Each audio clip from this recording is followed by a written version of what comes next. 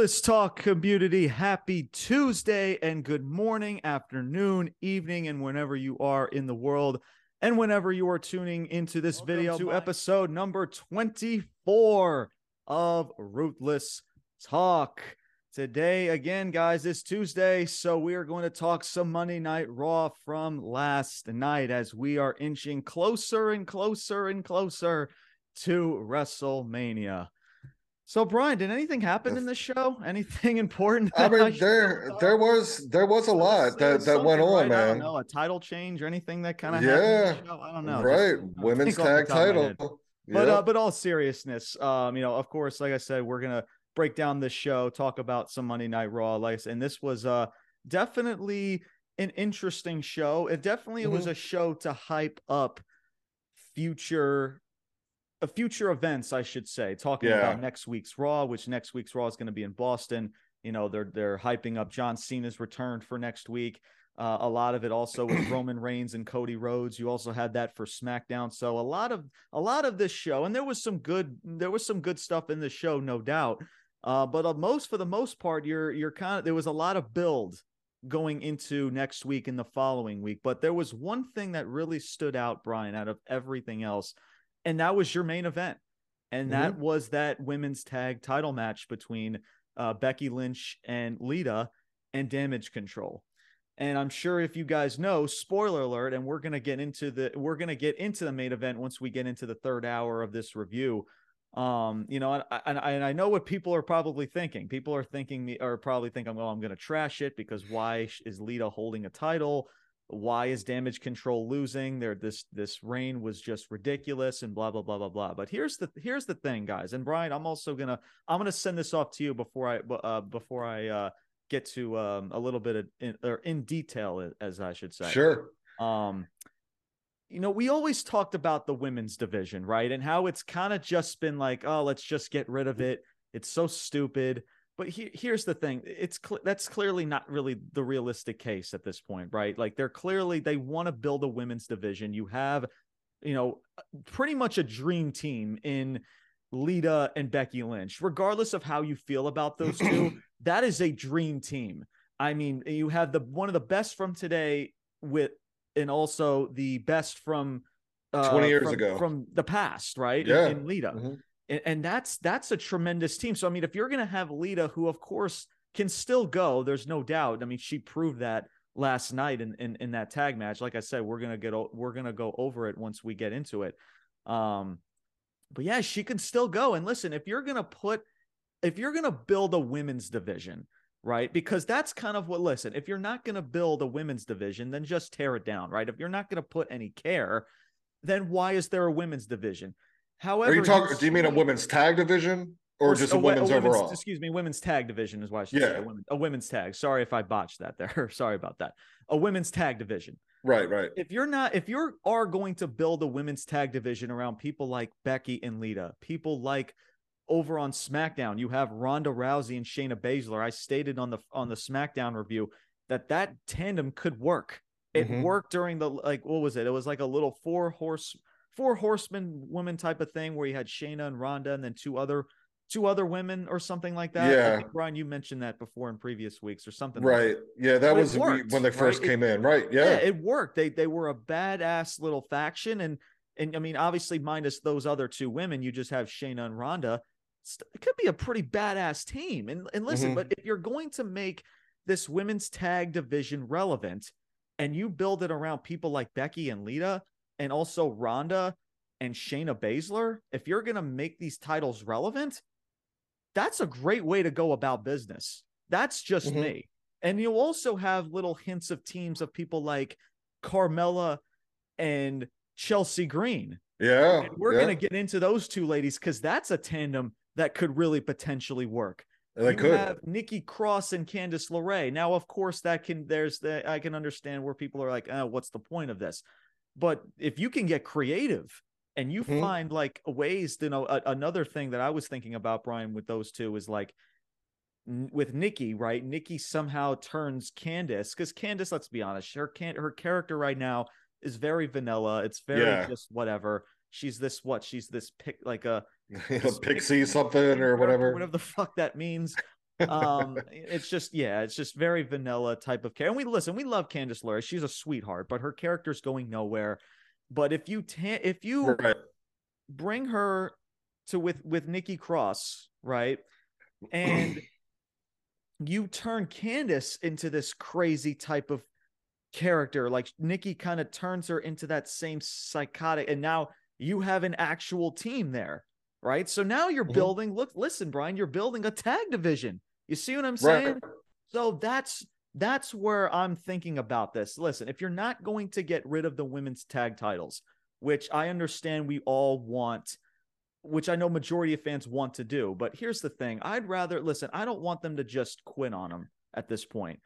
They're a part of the company. You might as well make something out of them. I know as of right now, of course, we think of the women's tag titles as a joke because that's what they're booked as. But, and again, we also don't really had anything for Becky Lynch. Like, Brian, we talked about it previous weeks. Like, what was the plan for Becky Lynch during that Bayley feud a couple weeks ago? We didn't even know. But now there's something there. You have her teaming up with Lita? Dude, that's freaking badass, man. I am fully on board with what they're doing. And I understand with Damage Control, but here's the thing, guys. Them holding on to those titles, and listen, I love Dakota Kai, I love Io, I love the team, but them holding on to those titles the way they were booked, it was doing nothing for anybody. It just wasn't. And also what also I didn't mind about the title change is that it was the moment, right? We talk about moments.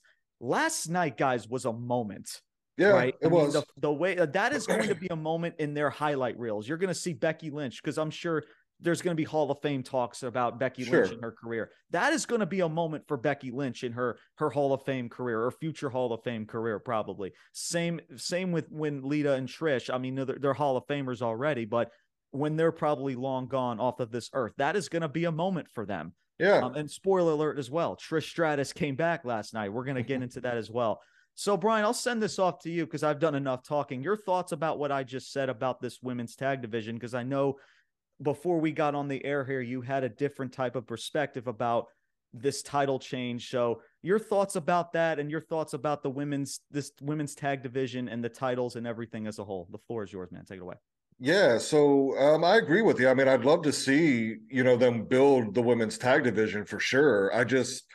I don't have faith that WWE is really going to do that. And so that being said, that's why, it's just going to be kind of like, one of those things where, like, okay, maybe they got a little steam here going, you got a few teams involved, but I feel like it's just going to kind of abruptly end. So that's my drawback to that. But again, booked correctly, yeah, I'd love it. I just don't think that it would be. The title change last night, I don't mind it. I don't hate it, but I don't love it either. Like I said a couple podcasts ago, Lita is my favorite female wrestler all time. And man, I gotta say, like, looking at her last night in the ring, and I don't want to make it sound like I'm throwing shade. I mean, listen, the woman's 50. To get in there and do it at any age is pretty freaking impressive. But that being said, seeing her in her prime 20 years ago to last night, and granted, there's ring rust, if she, has a few matches here, I'm sure she can shake it off and whatever. But yeah, I mean, she did look really slow to me. I mean, I feel like there were just a couple, or more than a couple, a few times where it just looked slow, out of place, mistiming things. But again, that being said, the woman's 50 years old, so kudos to her. It's just, you can still hit a really good moonsault, because that moonsault she hit was freaking. It was, of course, props to Io Sky as well. I was going to say, Io, anything Io does, like high flying, is just it's beautiful, man. Absolutely, it's really absolutely. But yeah, I agree with what you're saying. Like, Ronda and Shayna, I'd love that tag team. Yeah, if they do something with Nikki and Candice LeRae, maybe that could be something there. I can't think of anybody else off the top of my head. It might be a little bit too late, but I always thought, like, because it never really seemed like they were going to push Natalya, but I think Natalya would have been a great tag team wrestler, I mean, she's still, a wrestler out there. Maybe they would have her in a team with somebody. So yeah, uh, again, just so had it, well, I don't know. We're talking about it now. So, I guess in the Mania, like if they have a 6-woman tag where it's all of Damage Control and Trish, okay. But if they do, like, I don't want to see like a rematch of this at WrestleMania and then have Trish and Bayley. I don't have no desire to see that at all. Like, so if they're going to go this route, I would hope it would just be a 6-woman tag for, titles not on the line, whatever. Yeah, I don't know. I see your point, with, so now you got the titles on Lita and Becky. And, for maybe rightfully so. I mean, Lita's a legend. Becky's been at the top for years. So of course they're going to have like a more, fan favorites, get the pops, get the cheers. And maybe you have to have a team like that if you're going to then maybe have Shayna and Ronda come after the titles rather than Io and Dakota. I think that would be a much more interesting, or get more views and generate more attention if it's Lita and Becky. So I get it from that standpoint. But yeah, the title reign of Damage Control, again, I don't think it's necessarily any fault of their own. I think it's mostly just bad booking. Yeah, that's what that's pretty much 90% of it is usually right. just bad booking. Yeah. So I don't really think they've had like, and there is no women's tag division. So how do you build them? I guess it's damn near impossible. So yeah, I mean, those are my general thoughts. If they really go full bore with a women's tag division, sure, I'm all on board. But yeah, I just at the end of the day, I think they're always the women, right or wrong or indifferent, whatever, unless you reach the status of a Becky or a Bayley or a Lita or whatever, they're always going to be, if they got to cut time, well, guess who's getting cut? The women. I mean, that's what it is. So yeah, I just don't trust WWE to really push any tag division. I think there'll be teams here and there for a few weeks or months, and then they'll split up and go back to singles wrestlers. So yeah, we'll see. But obviously, Becky and Lita are going to go into Mania as champions, and don't really know what the match is there yet. So yeah, we'll see, man. See where it goes. Yeah, and like I said, trust me, I don't trust Vince and WWE as hard as I can throw them. So trust me, I definitely hear where you're coming from in that aspect. But the main thing that I'm trying to get here is that there's potential here, right? There's a potential to actually have a women's tag division here. There's little seeds planted about Chelsea Green and Carmella. There's seeds planted about Nikki Cross and Candice LeRae. You have Shayna Baszler and Ronda, Becky Lynch and Lita, that are pretty much right now the core of it now, because those are the two that are going to probably go toe to toe for those titles at WrestleMania for the most part. That's most likely what this is leading to. It wouldn't also shock me if Shayna and Ronda win those titles at Mania, which again, I'm 50-50 with that as well, because I just don't like the women's tag titles. Just, I always talk about hot-potatoing them. But I can see that because, like you said, Lita's a part-timer, and I don't see her holding onto those titles as long as maybe not even a month. But outside of that, if you're going to build and make this women's tag division relevant, this could be a start. And that's absolutely all I'm saying. I'm not guaranteeing that it's going to be. I'm not guaranteeing that WWE is going to get it right, because they probably won't. But if again, I agree. It'd be good. Looking at it, and there's just I just see a lot of potential. And if you're not going to get rid of the titles, if you're not going to get rid of the tag division, you might as well make it feel special, because right now it doesn't feel that way. But if you can get people to feel that way, now there's a different perspective. Now there's a different story. So yeah, that's just where I'm coming from. And like, and the fact that your champions are Becky Lynch and Lita, and this could lead to maybe potentially other tag teams also getting Like I mentioned, the other tag teams like Carmella and Chelsea Green potentially, and others, like that can help a lot. And if you want to keep damage control, you can throw them in there as well. But again, there's potential, and that's where I want to let fans know that there's potential with this tag division now more than ever, because I know a lot of fans are just being like, oh, just get rid of it. Oh, this is stupid. That it's no better than the 24/7 title. And I hear everybody. I truly do. Trust me. But I would rather them, Brian, to at least try. And it seems like they're trying to give it somewhat of a chance here. Where it goes is a different story and how they book it. But I'd rather them at least try to get and get something for the women, because it's also doing well for the women. Because yes, I understand too, like I always talk about individuals being thrown together one another, and I don't like that, but you're starting to see reasons of why teams are forming, like I mentioned, Nikki and Candice and Chelsea and Carmella. And I like that a lot, because again, what are the plans right now, guys, for Candice LeRae and Nikki Cross? What are the plans for them at Mania? What are the plans for Chelsea Green and Carmella at the moment? You see what I'm saying? So, and I'd go the other way, as opposed, instead of getting rid of the titles. I mean, I'd be more of a fan of having, you got the world title, the tag titles. I mean, throw a women's TV title in there or something. I think you have enough talent on the roster to where, you can build feuds and undercards like that, right? And future stars that way.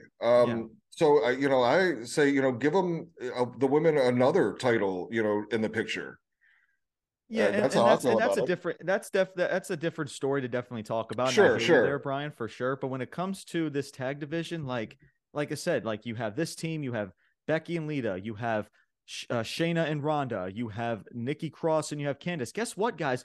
You now have a tag division. You now have a tag division. What they do with the tag division is a different story, but we got to realize the fact that if we want to build women and this women's division up, because there is a lot of talent in this women's division, then we have to also build a women's tag division to do it. And the fact that there's a little bit of potential here with teams forming, we can only hope, and we can only dissect and say, hey, as of right now, I like where it's going. Now that can change, but right now I like where it's going. And as of right now, I would rather let it play out and let's see what happens and see what they do before we just say, okay, just get rid of the tag titles. We don't need them. They're a waste of space. I hope that makes sense to everybody. And like I said, and we'll explain that a lot more once we get into this main event, because that was your main event of last night, was those women's tag, the main event, the tag team match for the women's tag titles. So yeah, without further ado, guys, let's just jump right into the show. There's a lot to go over. Like I said, we're in that driver's seat going straight into WrestleMania. So yeah, guys, let's just jump straight into it. So Monday Night Raw, February 27th, 2023. We were live in Grand Rapids, Michigan.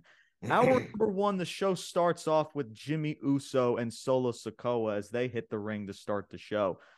Jimmy, he gets on the microphone and talking about like all the rumors and all the talk about the cracks in the bloodline. Sami Zayn chants start to echo in the arena. Sami Zayn, again, guys, people want to be mad about Sami Zayn and not getting, people or Sami Zayn not winning the main event match. It seems like he's still got the crowd behind him. It's still doing fine. So, I mean, just throwing that out there. Jimmy also talks about how KO and Sammy, they couldn't get one over on the bloodline. And he says, well, neither will Cody Rhodes. And the Street Profits music hits. They come out, they take jabs of what's pretty much left of the bloodline. They're like, oh, where's Jay? Where's Roman, or blah, blah, blah. And he's like, if I was a bridge to keep, and talking, this is mainly talking about Jay. This is coming from Montez, and I quote, if I was a bridge to keep the bloodline together, I would be tired. I would be tired of the ass too. So again, just taking major jabs of what's left of the bloodline, because it's only right now in the middle of the ring. You only have Jimmy Uso and Solo Sikoa. More words are exchanged between the two, and it didn't take any much more time before they come to blows at one another. And this leads into their tag match. And this was Jimmy Uso and Solo Sikoa versus the Street Profits. Match time was under 9 minutes. Solo Sikoa just kicks freaking Montez's lights out on the apron in this match. And what's funny, Brian, I don't know if you caught this, but like legit, not even 30 seconds later, Montez is already back up on the apron asking for the tag from Dawkins. And I'm like, okay, Montez, I love you, dude, but like you gotta sell that shit just a little bit more, bro. After 30 seconds, this dude pops up on the apron. I'm like, what the fuck was that? Anyway, Yeah. so some more double team moves. So yeah, Montez, he gets the hot tag, and Montez is so freaking good. We'll talk more about Montez once we get to the end of this match. Double team, Street Profits go for a double team move on Jimmy. Jimmy Uso's he's already been there. They've, for the most part in this match, they did a good job of actually non-legal competitors being on the ring apron. AEW. You're right. You know what I'm saying? Not a bunch of circus shit, whatever. I'll be nice, guys. I'll be nice. I'm not gonna. I'll save it for AEW. I promise. But yeah. So Solo Sikoa, he jumps in and gets involved. Solo Sikoa wins this match via his Samoan spike to Angelo Dawkins, and then post match, Jimmy and Solo, they were not satisfied. They kept pretty much beating up on the Street Profits up some more. Solo goes for his hip attack in the corner. He's got Montez with the steel chair over his neck. And out of nowhere, Kevin Owens comes out and just super kicks Solo out of nowhere and then stuns Jimmy Uso for good measure. A little bit of a hit and run. He rolls underneath the ring ropes as Kevin Owens and then kind of runs off. And then Solo Sikoa is left standing tall in the middle of the ring. And that was your opening segment. So, Brian, I'll have you start off. Your thoughts of this opening segment and the first match of the night. The floor is yours. I thought the match was okay. It was a decent match. We've talked a few times here about the street profits. They're kind of on their last leg here. I totally didn't expect them to come out and challenge Solo and Jimmy. It just gives a kind of a question here of, are you keeping the street profits a thing, or is, they breaking up and Montez, kind of going on his own here, which I think is the right call. I don't know, maybe it's just not ready to do that yet, but we'll see. So I thought Jimmy's promo, that was pretty good. The street profits, when they came out there, they're usually, especially Montez, I think he's pretty good on the mic. I kind of felt like their promo, that was the good line with, JB and the bridge, but I thought it was kind of, I don't know, I thought it was kind of lacking. It definitely wasn't one of their better promos. And then, so I didn't notice the super kick to Montez on the apron, but I did notice it, when KO came out there where, he makes the save, super kick Solo, stuns Jimmy and rolls out. And, he just super kicks Solo, which I get it. He's the muscle. But within 5-10 seconds, dude's already up with a steel chair in his hand, and so I kind of noticed that. I was like, yeah, just like no selling anything, so that was, one little drawback. But yeah, it's still really interesting. KO's obviously still involved with the bloodline, and they're gonna continue that story. I can't say enough about the bloodline story as a whole. And I've been thinking about it recently, and like the Stone Cold McMahon is just always going to be my favorite, just because that was my era, that was the prime. But that was it was, for the most part, like a one-dimensional story, right? It was just Stone Cold going after the boss, because who doesn't want to kick their boss's ass at some point, right? That was the most of the story. But here in the bloodline, man, I don't know if I've ever seen a story told this well in wrestling, period, with this many characters, this many sidebars to it. You got KO, Sammy, Jimmy J, Solo, Roman, Cody now coming in. I just thought, the last 3 years, I would have to say this is the best story that maybe wrestling has ever told, legitimately. I know it's, you could be a prisoner of the moment, but for a 2-3 year story with this many people involved and this many angles to go down, I don't know that we've really ever seen anything like that. It's that good. it's been like a 2-year miniseries. It really has. So kudos to all those involved. It was a good way to start the show. Didn't mind it. Just had a couple questions, about it, and just the Street Profits. Are they a thing? I fully expected Montez by Mania, or to have a Mania match, maybe singles, but I don't know if that's going to happen. So yeah, we'll see where it goes, man. But yeah, all in all, it was okay. I dug most of it. So yeah, good job, good segment. How about you, man? What do you think about it? Well, first of all, I definitely agree with what you said about this storyline. I mean, this storyline's from start to all the way up to now is just been Yeah, told just beautifully. But in regards to this segment, here's the problem that I have. Out of everything in this show, there was actually a decent amount of good that was in the show. However, in this opening segment, I have a different perspective, and here's where I'm coming from. So this segment, I want to say this opening segment before the first match took up about how much time, Brian? About maybe a little over about 10 minutes, maybe? I was going to somewhere 10 to 12, 10 to maybe 12, and then 15 at the most, but yeah. all of that just led to a tag match that we've pretty much have seen pretty much before. All you got to do, Brian, is just take Solo Sikoa out. Yeah, right. Jimmy Uso, because guys, how many times have we seen the Street Profits and the Usos face off at one another? Right. I don't know, probably about 10,000 fucking times. And listen, I understand they put on great matches and they've done this and that, and they deserve that respect. But guys, how many times do we need to see the Usos and the Street Profits before it gets just stale, redundant, and there's nothing else we need to see from these two teams? That's pretty much what you saw. So you did all of this 12-minute opening segment, which again had its moments, but it just led to a tag match that was, by the way, started in commercial break. After we came back from commercial, it was 3 minutes into the match. We go back into commercial and then go back into the match. So the match again was about around 9 minutes or close to it. So you pretty much only saw not even half of the match anyway, because you're in freaking commercial. So again, that's from that aspect, it's just like, okay, what are we doing? So yeah, it's just, to me, it was a very lackluster way to start the show, and it just did not hit at all. And again, because that's just I talk about this, guys. My freaking ceiling or my standards are fucking high. The way that SmackDown starts their shows. Like I talked about this past Friday about Jimmy talking about, Jay, about like, hey, if he has something to say, he can come say it to my face. And they build that throughout the rest of the night.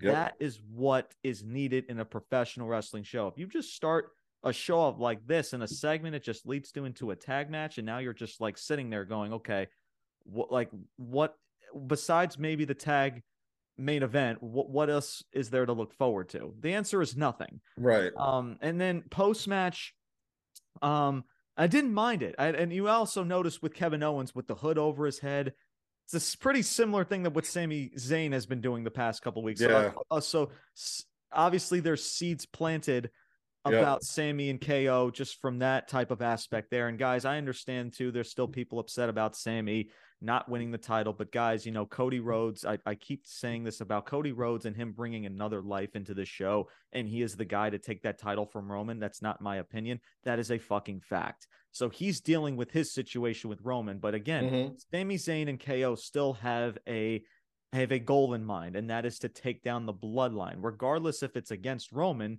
Now it's against other members of the bloodline like Solo and the Usos.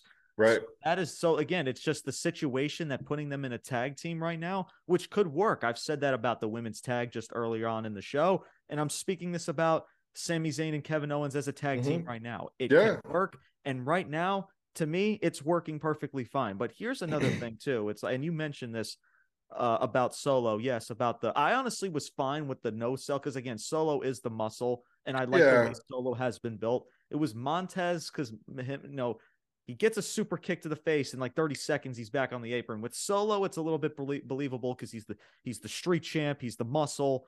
Sure, so I get that. Yeah, it was like, and I don't think that super kick barely even took him off his feet anyway. And he's supposed to be this brick house like an ox. So I hear where you're coming from there. I definitely maybe would have sold it just a tad bit more as well, but didn't mind it more than I did honestly with Montez. But Sure. here's the thing. I'm always a fan too, Brian, of like letting shit breathe. This like all of it, everything just happened so fast. It was like Kevin Owens just came out, he just attacked, and now he's just off. Like Hmm. everything just happened so freaking fast. I'm like, uh, can the segment just slow down and breathe and just can we just dissect of what the fuck we just watched? You know what I mean? It's Right. like these seeds need to be planted accordingly. And I felt like the post match was just way too was just a little bit too rushed. I like what they were going with it. It was just the fact that it just ended in the snap of a finger. Hmm. So at least for the start of the show, Brian, to me it just did not hit. The post match just I was fine with, but it ended way too abruptly. So yeah, that's just where I'm going with it. Obviously some good, no doubt, but again, the way it was structured and the way we've seen WWE structured shows like SmackDown in the past, and when I look at this, it's just lackluster and it just doesn't hit. So, your Yeah, I thoughts, hear you. Brian, about that before we get into this next segment? Yeah, I can definitely see where you're coming from with that.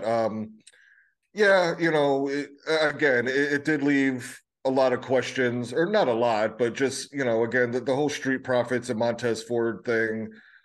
Uh, it just, I think everybody or most people would agree. It's just time for them. Montez needs to go on his own.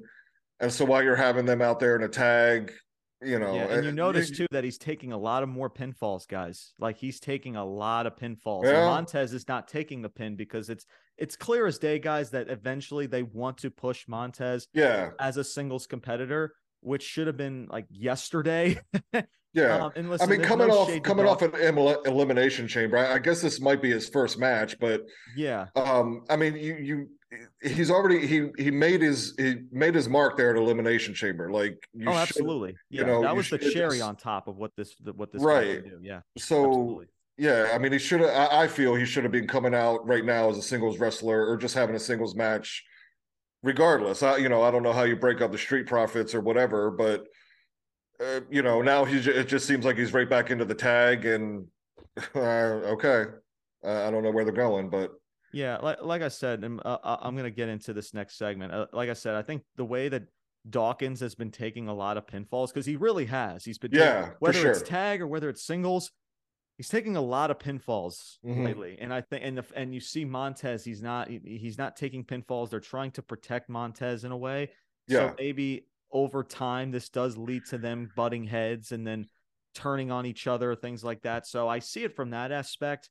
So that's I mean of course at least as of right now going into Mania you got to have something for your tag division, even though I mean guys, like what else is there right now? You have the New Day. yeah. I mean, give me a break. You have the freaking Viking Raiders, regardless if there's freaking Valhalla, whatever the fuck her name is, right? The Viking Raiders are still a bunch of schmucks.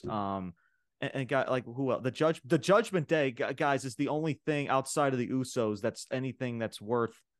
And they're I mean they're not really even a tag team. They're more of a faction Yeah, right. more than anything. And I mean, guys, what else? I mean, that's the thing about this tag division. Like, who else Yeah. is there?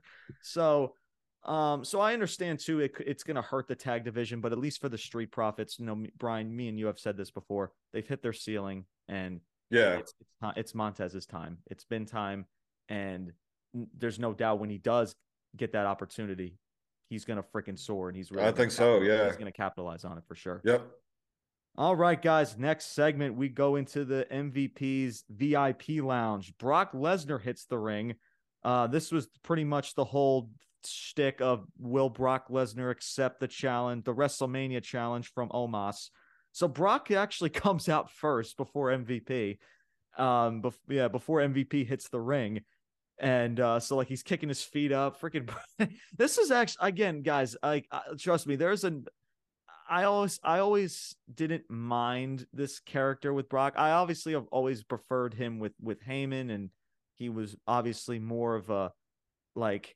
Obviously, there's still Serious, badass type badass. of Like, tendencies yeah. there, but like I don't know, the face to me is hit or miss. But when you do like funny shticks like this, and I do like that aspect because Brock does have a funny personality.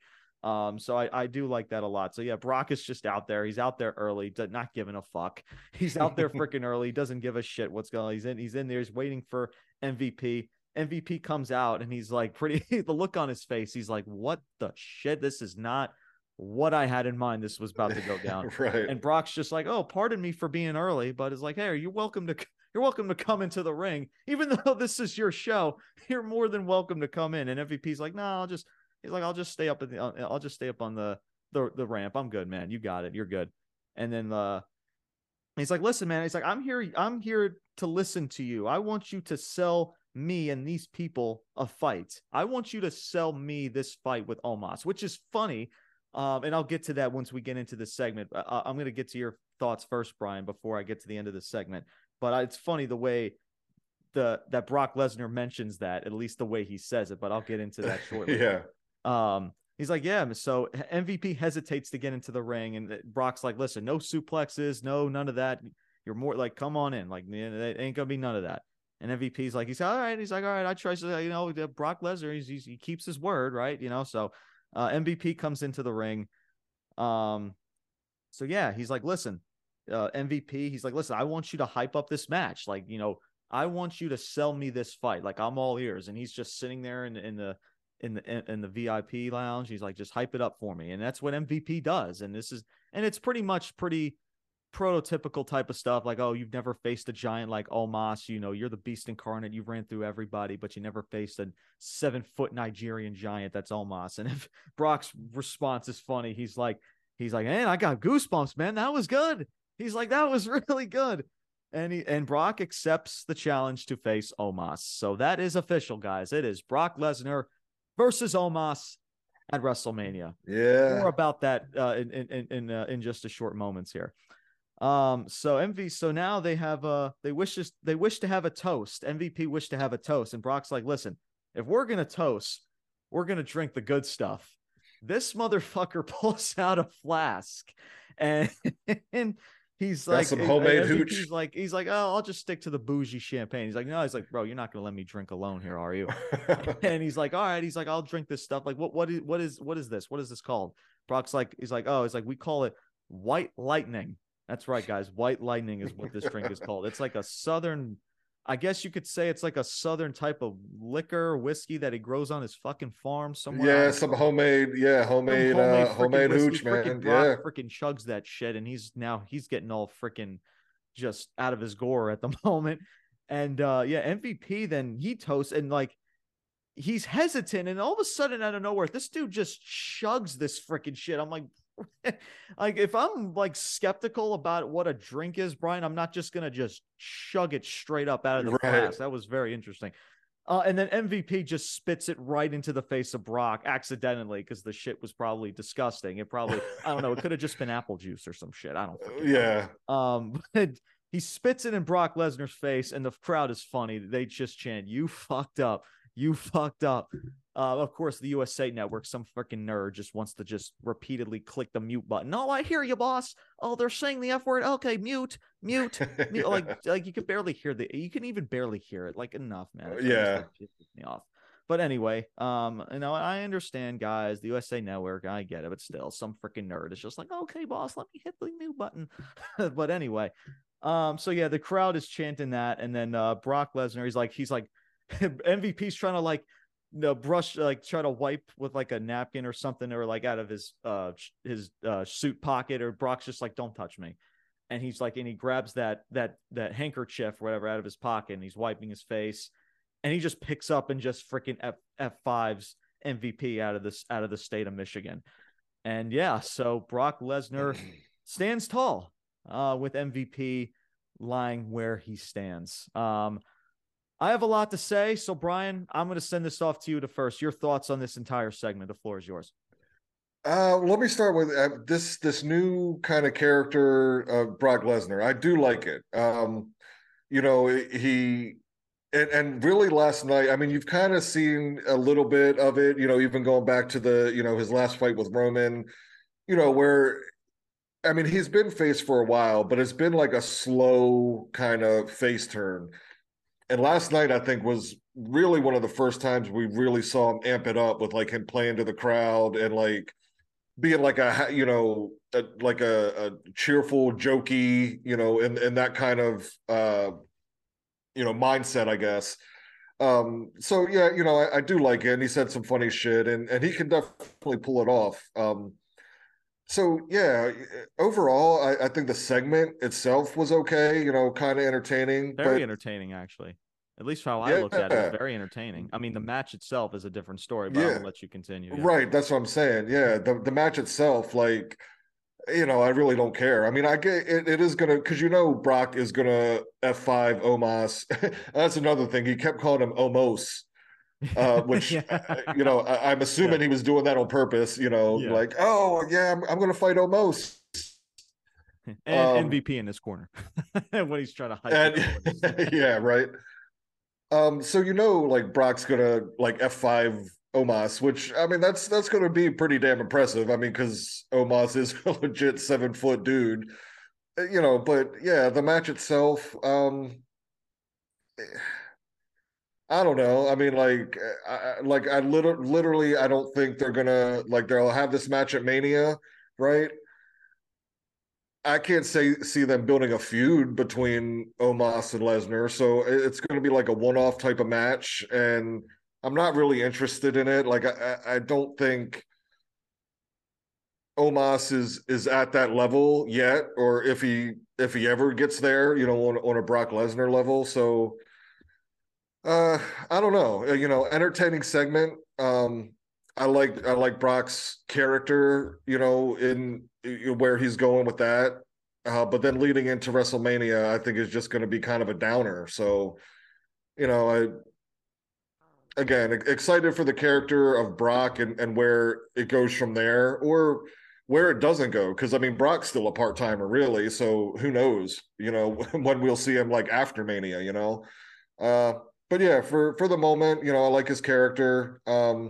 Not excited about the match. That's just how I feel about that. Yeah, and I'll try to keep this short as we go into hour number 2 here. Definitely entertaining segment. Yeah. There's no doubt. I mean, and you said it well, Brian. I mean, this character that Brock, every now and then, at least in regards to being a babyface, can pull it Hmm. off. There's Yeah. no doubt. We've seen it, like we talked about him aligning himself with like people like Kurt Angle and other people in the past, and being in funny comedic type of segments, which he can pull it off. He's proved it in the past. Hmm. So no doubt, entertaining segment. Again, the problem is, guys, like, did this make us give a shit about this mania match? The answer is no. Yeah. I mean, I don't know what they're.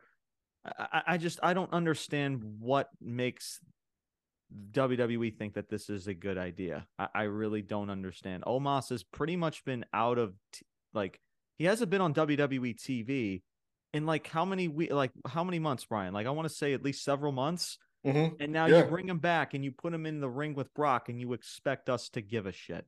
Yeah. It just makes absolutely zero sense to me at all. And guys, again, and Brian, you said it best as well. All you're gonna this match, guys, is not going to last. This is gonna be the same match like you've seen in a Bobby Lashley versus Brock match. Yeah, for This sure. is gonna be It's about good. 5 minutes. Yep. 5 to 6 minutes exactly. You're gonna see, Lesnar hit his suplex city bitches. He's gonna hit his freaking F5 maybe once or twice. Hmm. You might see a barricade spot. Who knows? Yeah, and this match is gonna, like, it's not gonna go. I mean, it's a freaking Omos match, guys. Like, it's not gonna be more than freaking 9 to 10 minutes. But here's the thing. So, like, if Brock wins, it's just like, okay, Omos just goes back to obscurity. But if Brock loses, guys, like, I mean, guys, this is a guy that defeated the Undertaker and ended this guy's freaking streak. And now you're telling me this guy's gone from that to losing to Omos at Mania? Like, guys, stop. Like, enough. Yeah. So again, I Yeah. don't know what this does for anybody. It just does not make sense at all. It is just I mean, nobody has asked for this. Right. Like, who the fuck? Like, who? Like, what? Like, again, Vince, guys, this is it's like what the only thing WWE I could does in a get is board. Vince, like It's like, two imagine, two guys, you're giants, in a right? boardroom, right? And they're thinking, what does the WWE universe want to see, right? The universe, right? Whatever, like that corny fucking universe line. Oh, like, Right. oh, Brock Lesnar and Omos, two giants. Yeah, that's Fuck. Vince all the way, man. It I screams mean, Vince. my Just God, it's yeah, just. for just I really random for thought no that they were. I reason. really thought that they were trolling me last week, but no, guys, this is going to be a legit match, and I'm just like, Yeah. What in the actual fuck? So yeah, again, guys, outside of this segment, there's really nothing much to say about this match. We know what this match is going to be. There's hardly going to be any build.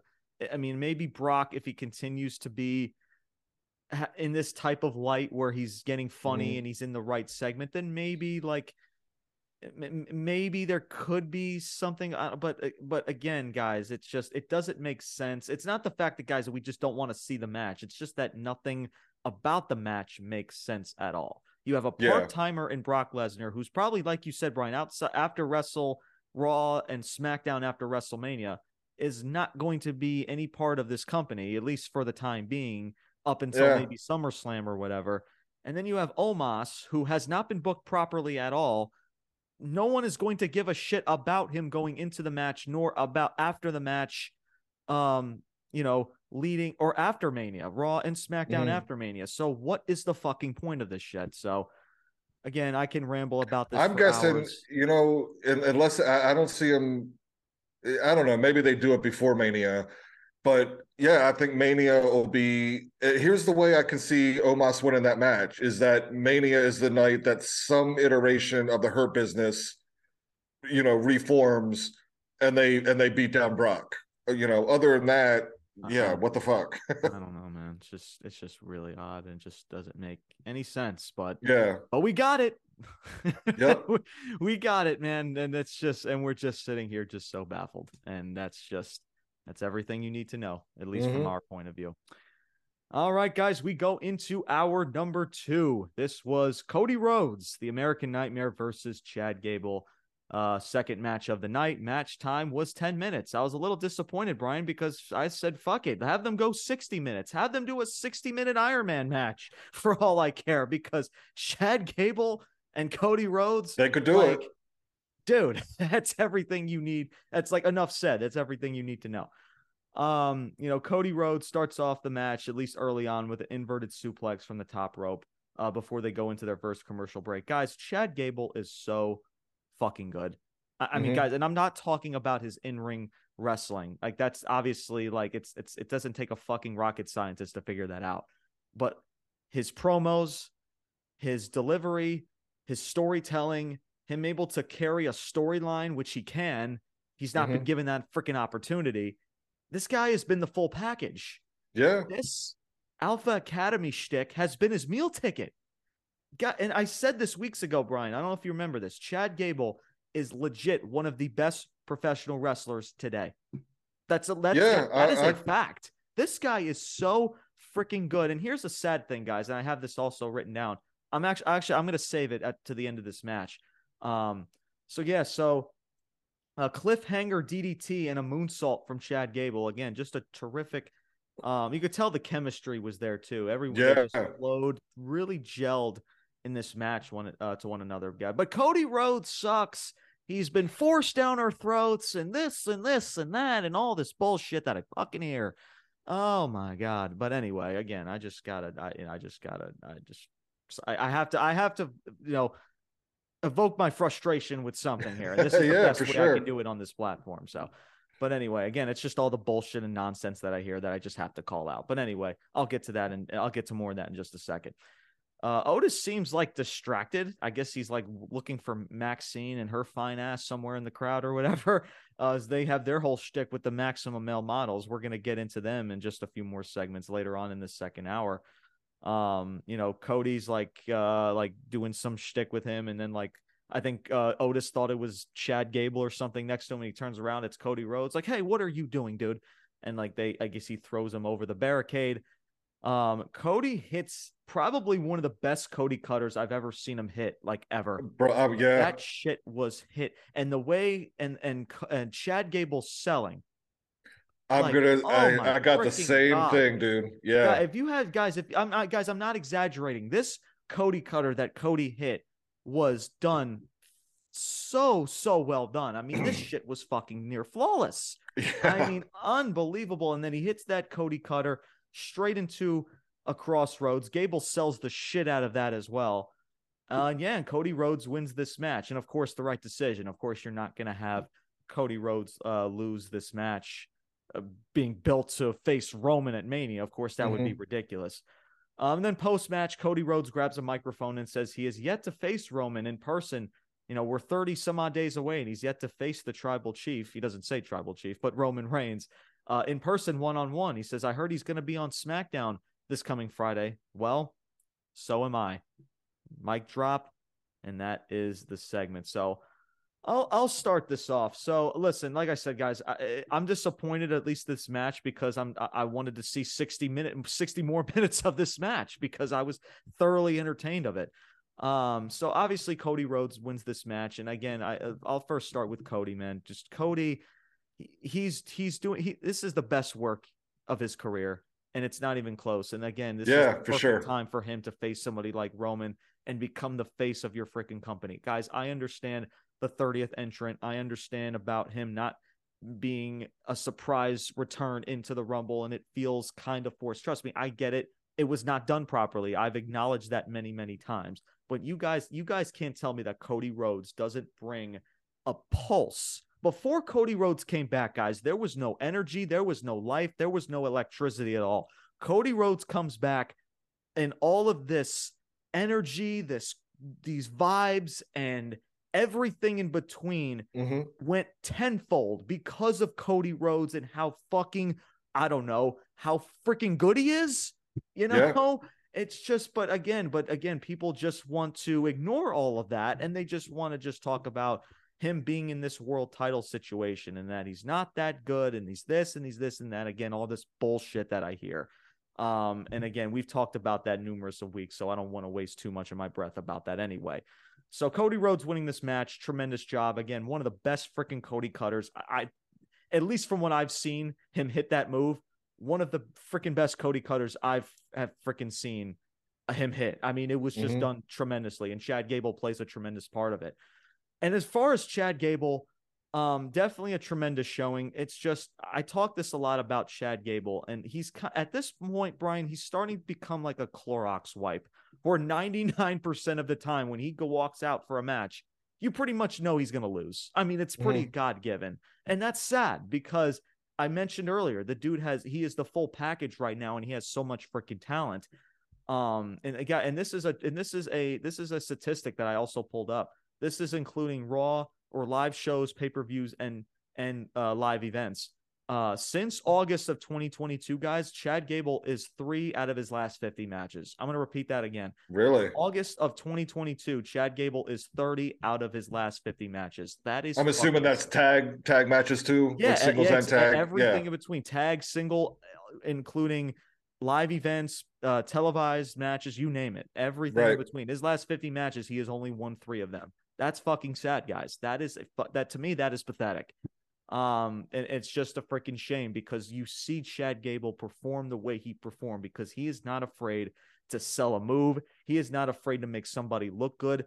And Cody Rhodes, the same way. He also made Chad Gable look tremendously good in this match. Yeah, absolutely. Everybody worked so both men just gelled one another, and they both like I said, I always say it takes 2 to tango when it comes to delivering a very good match. But in regards to Chad Gable, it's just, I understand he might, he has this little situation going with the Maximum Male Models, but still, it's just like, can this dude just feel special and just go on a freaking winning streak, right? If you have something for him, okay, that's great, but you need to book him as such. Like, don't just have him go out there and just lose every single match every week, man. It's getting to the point where it's like Dolph Ziggler-esque. Like Dolph Ziggler, he's going to go out there and he's going to lose in under between 5 to 10 minutes or so. Again, it's like a Clorox wipe. It's like 99% of the time it's going to happen. So that's just where I'm coming from, Brian. I don't know how you feel about it. Your thoughts about this match, about Cody, his work as of right now, and Chad Gable, and how you feel about his work as of late, and how much talent you see in him as well. The floor is yours. Take it away. Yeah, absolutely. I mean, the match was fantastic. It really was. And yeah, for anybody that didn't see it, yeah, definitely go back and watch the match. But also, I agree with you. The Cody cutter, fantastic. And I would even say more impressive to me was the crossroads at the end. And it wasn't Cody hitting the crossroads. It was the way Gable took it and sold it. those I've never seen him hit a crossroads. That was the best crossroads I've ever seen him hit, hands down, not even a question. And it was largely due to Chad Gable, you know. So yeah, I think both guys had a tremendous match. Yeah, with Gable, I like Gable. I think he has everything. The only thing he doesn't have, and it's unfortunate, is the size. And we know Vince McMahon's history, and I think even Triple H to some degree too. I don't think he's necessarily on board with back at the time at like Daniel Bryan. I mean, maybe he was more with it than Vince McMahon was, but I don't really think Triple H is, sold on a superstar of that stature, being, one of your top guys, for whatever reason. I mean, there's been numerous guys that have proven that they can be, Daniel Bryan, Rey Mysterio. I'm sure if I really thought about it, I could think of some more, but yeah, in WWE, does he ever get that push? I got to tell you, I don't think so, and it's just because of his size. But I think he's a great talent. Definitely. I mean, this match with Cody, I mean, it was really so smooth, so well done. Like every single move, it was it was just a beautiful wrestling match to watch, man. From two guys, at the top of the game who can wrestle their asses off, man. Like it really was good. And yeah, that promo afterwards, Cody, man, I'm really looking forward to SmackDown. I'll tell you that, because you got Roman coming back, and he's going to have to deal with the issue with Jay and Jimmy, and I fully expect Sammy's going to be there, and now Cody's coming. That's this Friday's SmackDown is going to be one to watch for sure. So definitely, I'm waiting to see what the rating is going to be for that, because they've been consistent with over close to 2.5. Now you have Cody Rhodes on there, and the build, like you mentioned with Jay, and I mentioned too on the SmackDown review. It's going to be interesting to see how many people tune in, because I expect that to be at least over a 2.5. They've been messing around between a 2.2 and a 2.3. I expect that to be at least, I want to say a little bit over a 2.5, like 2.6, because for sure. And you can tell they're really trying. Like I said, and this was the show as a whole, right? They really wanted to stack these upcoming shows for especially for the bigger towns like Boston for next week, Monday Night Raw, and for SmackDown for this Friday. So, and that's pretty much what this entire show was. But yeah, I'm definitely curious, at least ratings wise. I'm curious to see what that's going to look like, because they are stacking this SmackDown for sure, as with the rest of this storyline with in regards to Roman, Sammy, and the Bloodline. So yeah. And then last thing about Cody, man, for anybody, like I said, I'm in the camp of, I still, I it would have been a fairy tale, great story, for Sammy to win the title. I get it. And there's still part of me that wants to see it, but okay, I've accepted it's Cody. If for anybody that's, I don't know, thinks that WWE is shoving him down your throat or whatever, look, WWE hasn't had a face like this in years. Like I don't, even if you want to go back to, I don't know, when Seth Rollins was a face, I don't think he was this good or this big. And here you have, Roman Reigns, who's been this incredible heel and had a stranglehold on all of wrestling, really, for the last 3 years. And here you have this ultimate face, right? I mean, okay, maybe he's not Hulk Hogan or Stone Cold or The Rock or whatever, but he is the best face that the WWE has had in years, period. So yeah, it's, I fully expect that's going to be a great match, and yeah, I'm totally cool. We had gone back and forth if they were splitting the titles or whatever. Either way, if it's Cody winning both of them or Cody winning one of them, he needs to be the champion and, hold one of the belts and beat Roman. And that's just going to happen because he's that good of a face right now. He just is. So yeah, again, great match. Yeah, I'd like him to see him push Gable more, because I think he has talent. but I don't think WWE ever really will, man. So And that's yeah, I sad. don't know. It really Yeah. truly is sad. Like I said, guys, he's won 3 out of his last 50 matches, and that's Yeah. that's pretty much all you need to know, man. Yep. And it's a shame. All right, guys. Next segment, we got Baron Corbin backstage. We're in a backstage interview, or at least what was left, or what was of it, I should say. Yeah. So he says some things that hasn't gone his way. Byron Saxton immediately cuts the interview short and sees Kevin Owens walking. He's like, "Oh, pardon me, sorry to cut you off. I want to go talk to Kevin Owens." Baron Corbin's reaction is funny. He's like, "Are you seriously about to cut me off again?" Yeah. Like, again, like you're gonna cut me off from him, like, oh man, like let me talk, man. Like, I thought that was funny. Again, yeah, and then Kevin Owens, he's pretty much just asked about if there's any consequences about what he just did early on in the night. He says, "Listen, all I want to see is the bloodline fall, and I don't need anyone's help to do it." And that's pretty much, taking a jab, I guess, at Sami Zayn. So Right. again, just like 30 seconds, nothing major there. I thought Baron Corbin's reaction about getting cut off again was funny. But yeah, Kevin Owens keeping it short and sweet, I guess, if you want to put it that way. So before we get into this next segment, Brian, your thoughts, if you have any, about this little short. No, not really. I mean, I don't know where they're going with Corbin. um, and yeah, the KO, little promo or interview there. I mean, obviously, he's still saying he's going to do it on his own, but we all know, here within the next probably well, we only got what, 33 days to Mania, so I'd say probably within the next 2.5 weeks, Sammy and KO are gonna, join up here. So I mean, we all know where that's going. So yeah, and looking forward to it. So Oh yeah, absolutely. Well said. Absolutely. Judgment Day is backstage. So pretty much each of them pretty much was given a little short promo talking about each of their individual feuds. Dom talks about the moments he had with Ray on SmackDown, by the way, which was tremendously done, by the way. I spoke highly about that on the SmackDown review. By the way, guys, if you haven't checked out the SmackDown review, that was an audio format, video only. So make sure you guys go check out that now.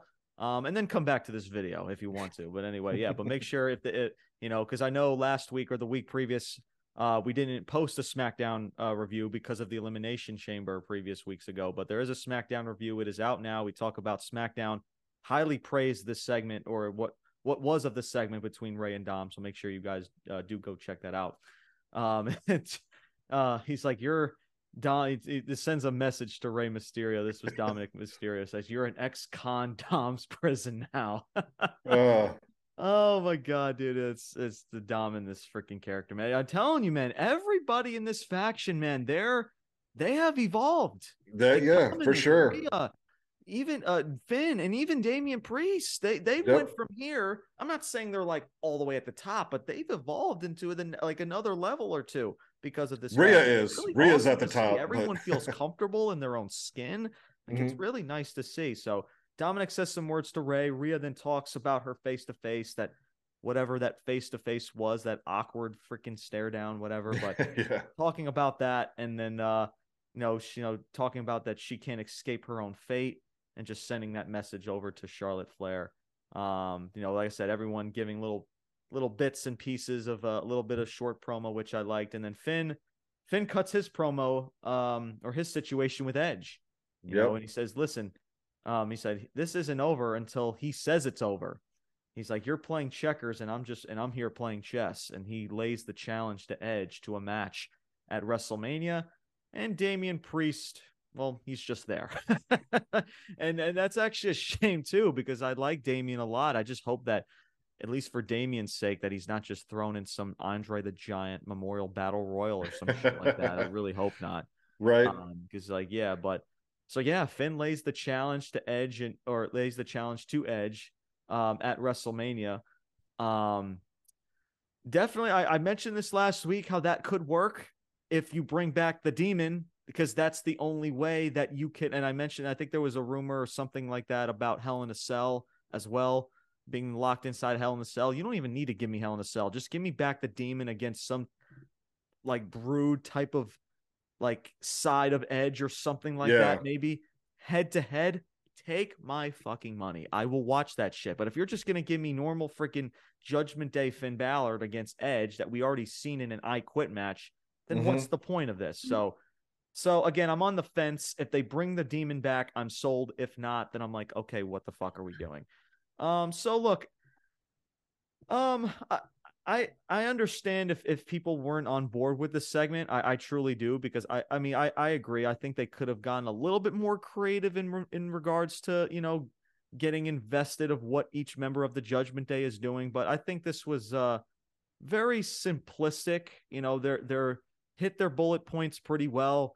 They both, you know, I mean, and obviously, of course, guys, this again was just a show to pretty much pack and stack up their show in Boston for next week for the most part, as well as for previous shows like SmackDown, like I mentioned. So, yeah, definitely, I could definitely see it being underwhelming, at least from other people's point of view. Me personally, I did not have a problem with this at all. Again, it's like I said, it's a 30 to 60, maybe 90 seconds for that matter on a 3-hour show. To me, it's no harm, no foul. So I'm fine with it. Yes, they could have gotten creative. That is the one flaw that I do have, but other than that, I'm fine with it. Brian, your thoughts about the Judgment Day right now as we get closer to Mania, and your thoughts on this backstage promo? Yeah, I really like whether the Judgment Day, you know, the storylines are involved in. Yeah, that's the one line I wrote down from Dom too. Is you're in ex-con Dom's prison now. So again, we've talked about it.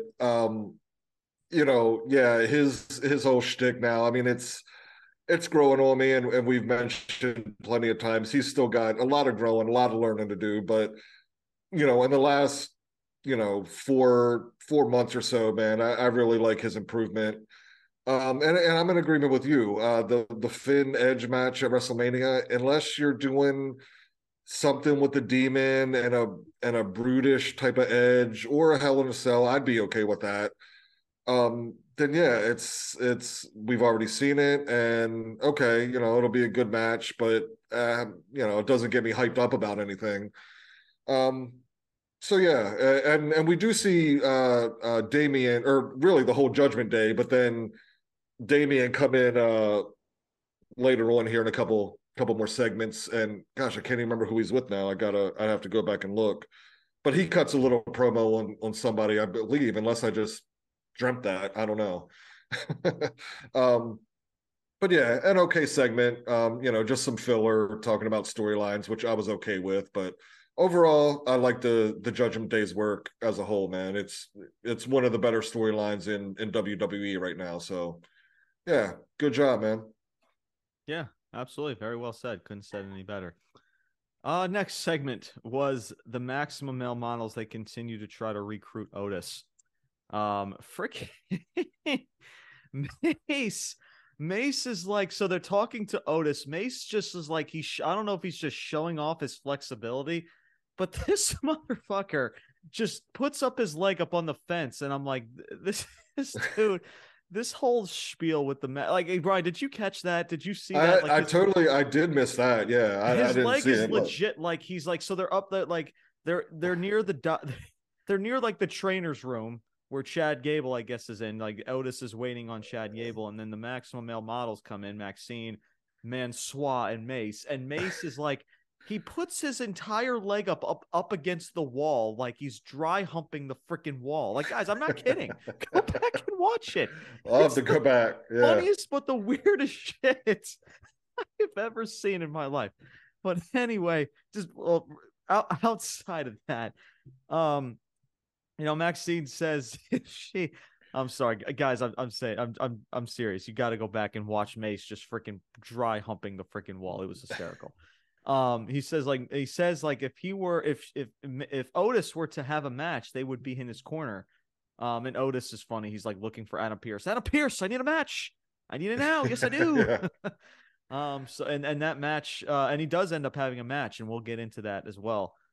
Before we go into this match, I don't really have much to talk about. I'll get more into Maximum Male Models and Otis and all that stuff at later on in the third hour. But Brian, if you have any thoughts about Otis right now and the maximum male models and like your interest level, I guess, with this? The floor is yours. Take them away before we get into our third match.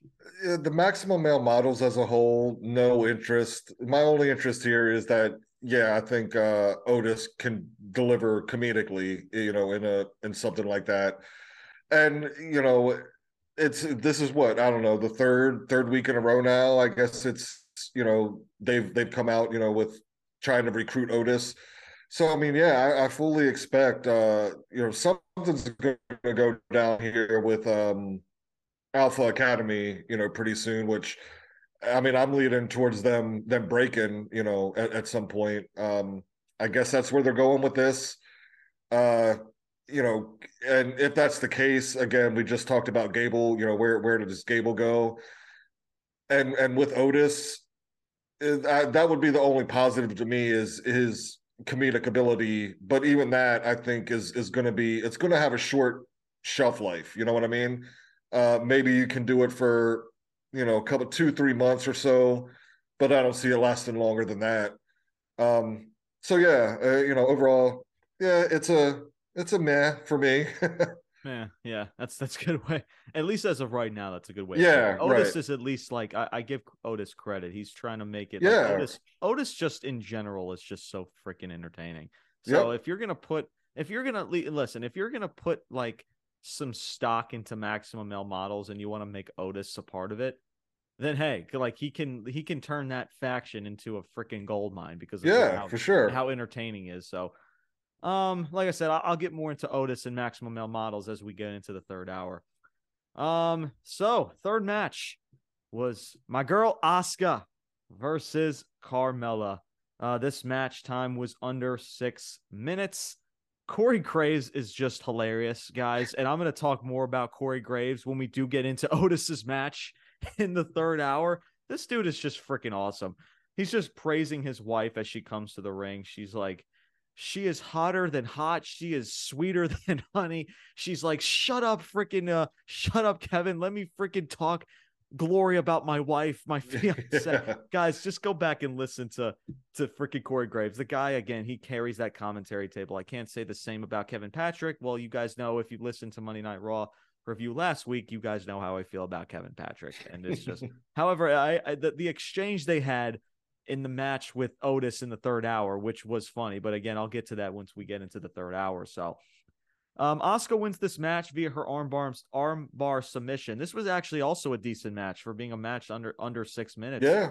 Both ladies did their thing in there. And Asuka wins this match via the armbar. Of course, right decision. You're not going to have this fucking woman lose going into a women's title match at Mania. So, of course.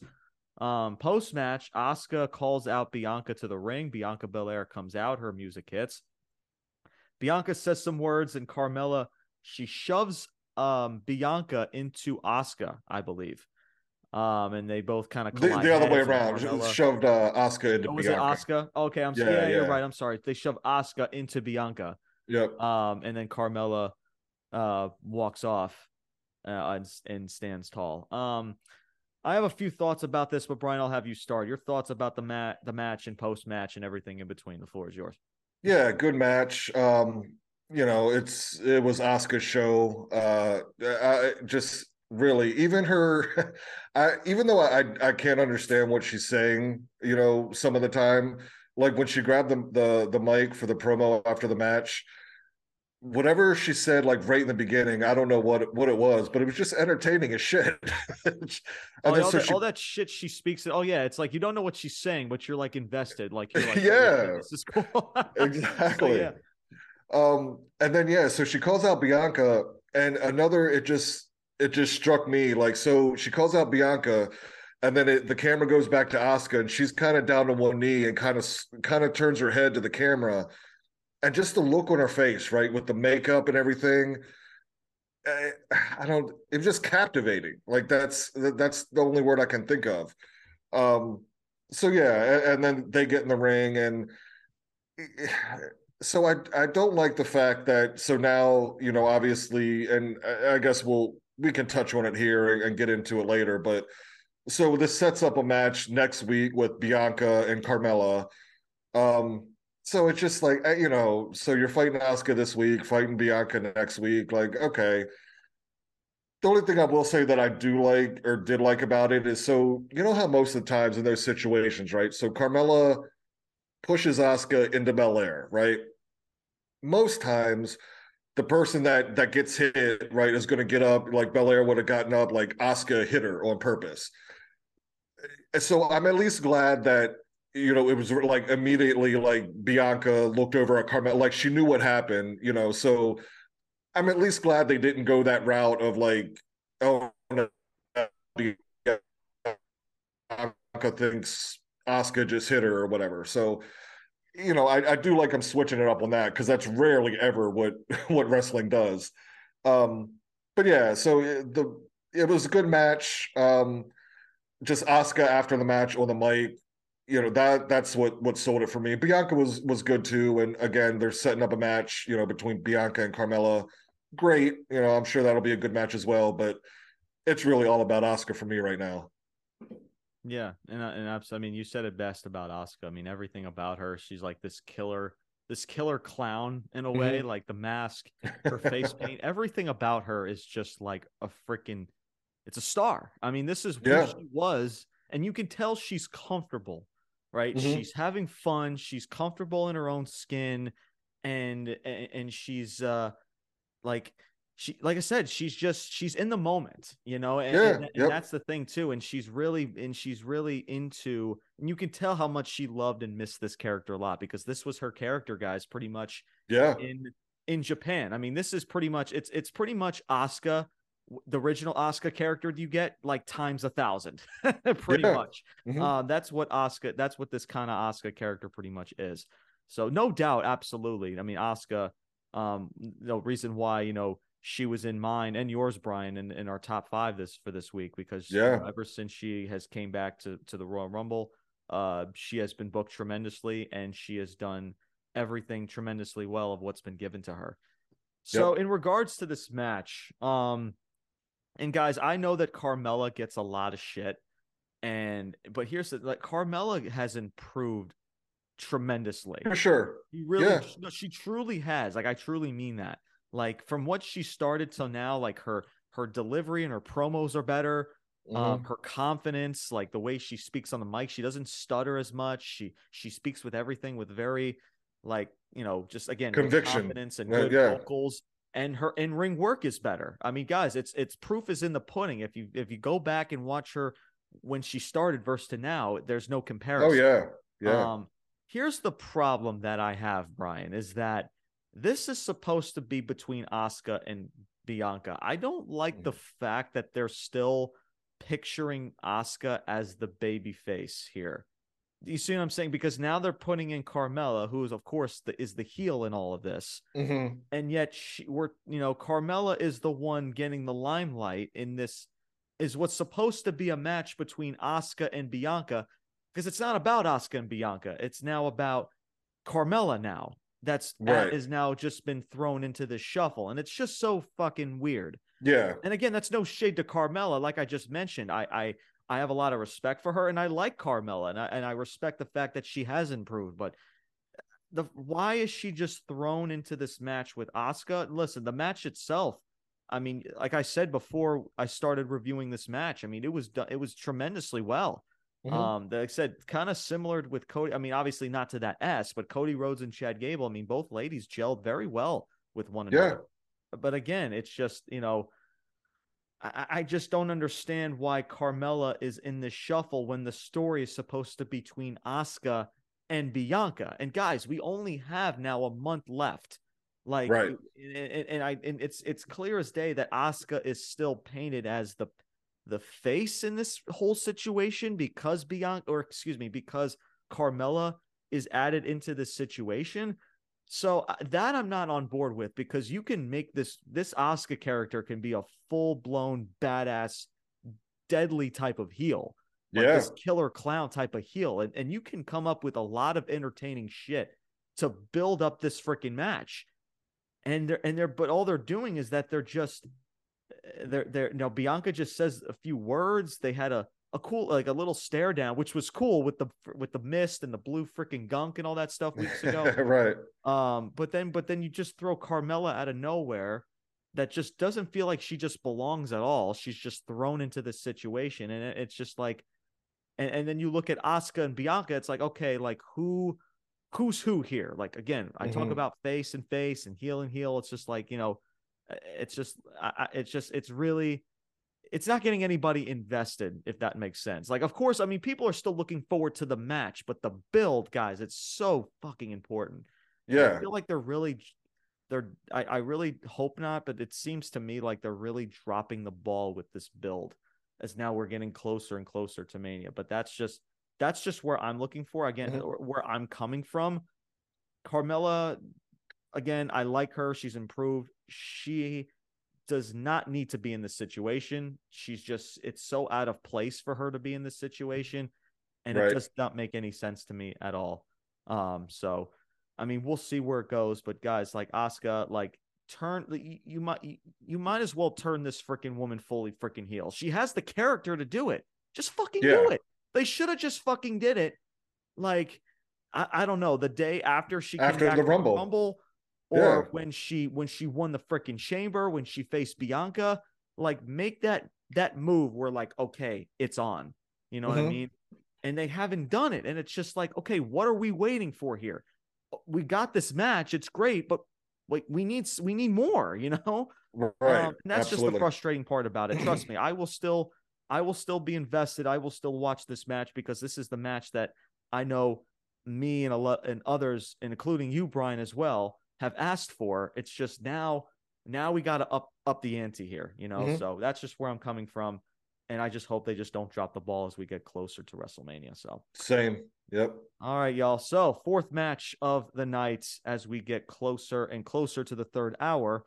Piper Niven versus Candice LeRae. This match time, guys, was under 3 minutes. Guys, again, with these matches that are Superstar A and Superstar B that end in less than 3 to 2 minutes just make no fucking sense.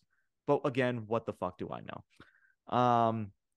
Nikki Cross comes out, or like she's slowly following behind Candice LeRae. Candice LeRae doesn't even know. Like, there was a segment last week how, like, Nikki Cross said, like, "Yo, I don't have any friends and all my friends are gone," or whatever. And again, that's kind of leading into, I guess you could say, a team forming. I don't know, between Candice and Nikki that could be something, like I mentioned at the top of the show. If you do it correctly, again, the way I explained it at the top of the show, to me, makes the most sense. If you're going to make Candice LeRae, feel important, but anyway, Nikki's watching this match from ringside. Niven gets distracted from Nikki Cross. She throws her into the barricade. Piper Niven goes back into the ring, and LeRae wins this match via the awe-inspiring roll-up finish for the victory. So big old Piper Niven, this big woman, this big powerful woman. She's like, again, I made this reference before, guys. You watch like the Christmas Story, like the freaking kid is in the snow. Guys, I can't get up. I can't get up. Like, I can't get up. Like that. That's Piper Niven. That's what she's supposed to do. Guys, I can't get up. Like, it just makes her look so fucking pathetic. I hate the finish, bro. It makes no sense, but we keep doing it, Brian. We just keep fucking doing it. And guys, listen, here's the thing. I understand old school also wrestling fans are going to say, "Oh, but James, it has a place though." And yes, you're absolutely right. But guys, they do these. It's the way that they're doing the roll-up finishes. Guys, Piper Niven, who is one of the bigger, woman on the roster. I mean, guys, she's literally like, she's pretty big and she's pretty, it's no secret. Getting rolled up by little Candice LeRae. Right. She can't get her shoulder up off the freaking mat. I mean, it makes no sense. Makes no sense at all. Like, guys, we've seen Ricochet roll up Braun Strowman. Like, in what fucking world is that realistic? We've seen freaking, who else has been freaking rolled up? I mean, I wouldn't be shocked. Oh, yeah, that's right. Bobby Lashley has been freaking rolled up by freaking Brock Lesnar at Crown Jewel. Yeah, that's pretty fucking realistic, right? It's just the way that they're doing these roll-ups, it makes no sense. How is little old Candice LeRae rolling up this powerhouse that's Piper Niven, rolling up on her shoulders for 3 seconds? for 3 full fucking seconds. It's like, what the fuck? It's like, guys, I like the fact that Piper Niven is Piper Niven again, but she's being booked no better than when she was Dewdrop. And it's just a fact. Yeah. And listen, good for Candice LeRae. I like the fact that she's winning matches, but guys, can she just hit her fucking finisher? Just hit her finisher. I don't even know what her finisher is. But just hit the fucking finisher. But fucking God. Oh man. But anyway, that's my thoughts. Brian, your thoughts before we get into hour number 3. Yeah, I'm in agreement, man, with the roll-ups. And I'll even, it's in WWE. You can even go over to AEW and like Darby Allin rolling up Samoa Joe or Wardlow or something. Like, that's what gets me, is like, okay, there's a roll-up. Like, if Shayna Baszler rolled up Piper Niven, okay, that could be legit. But yeah, Candice LeRae, who's 100 pounds, and Piper Niven, who, I don't know, I'm not going to speculate on her weight, but yeah, she's a bigger woman, right? And did Candice LeRae even hit her with anything when she comes back in the ring, or just rolls her up? I think it just. I mean, yeah, it's yeah. I don't like right. I don't think she even. And guys, she didn't the match is under 3. It's not like they laid in the kitchen. It's not like one of those AEW matches where they just throw everything at the kitchen sink and they just roll up. It's like, okay, if you book the match correctly, if it's not just a chaotic circus, then that's one thing. But guys, this match was not even 3 minutes. How can big old freaking Piper Niven not kick out of a roll up in less than 3 seconds when you're not even been in the match for not even full of 3 minutes? How the fuck is that possible? It just makes no sense, but whatever. Go ahead, man. So yeah, that's just, I mean, that's my issue with it too. Candice LeRae, I don't know, the whole pixie thing. I just haven't been a fan Uses her pixie of that magic to fucking roll. Pixie magic, yeah, for sure. What's Tinkerbell came down and helped out. Poof. There's a roll up. Fucking God. So yeah, I guess I do have a little bit of interest of the whole Nikki Cross aspect of where, obviously LeRae and Gargano were, a couple in real life, and they've, have been on camera segments. And then you have, Gargano's relationship with Loomis, and now Nikki Cross's relationship with LeRae. Like, I don't know if those, it just seems to me that those 4 are gonna come together at some point or somehow. I don't exactly know how. I like your idea about, a tag, Nikki Cross and Candice. But yeah, I just don't know where it's going right now. And yeah, rolling up Piper Niven is just kind of silly. Yeah. And yeah, it was just a little 3-minute match, just got a woman's match on TV, so yeah, that's it. That's it. Nothing invested. Yeah. No. Poof, expecto petroleum. Freaking roll up. There you go. Let me use my pixie dust magic to roll this motherfucker. Yeah, right. It's so silly. Just so freaking odd, just the way that they do these roll ups. It's weird. Yeah. Hour number 3, we go into Miz TV. So this was all the hype about the envelope that Maurice, his lovely wife Maurice, gave to him last week.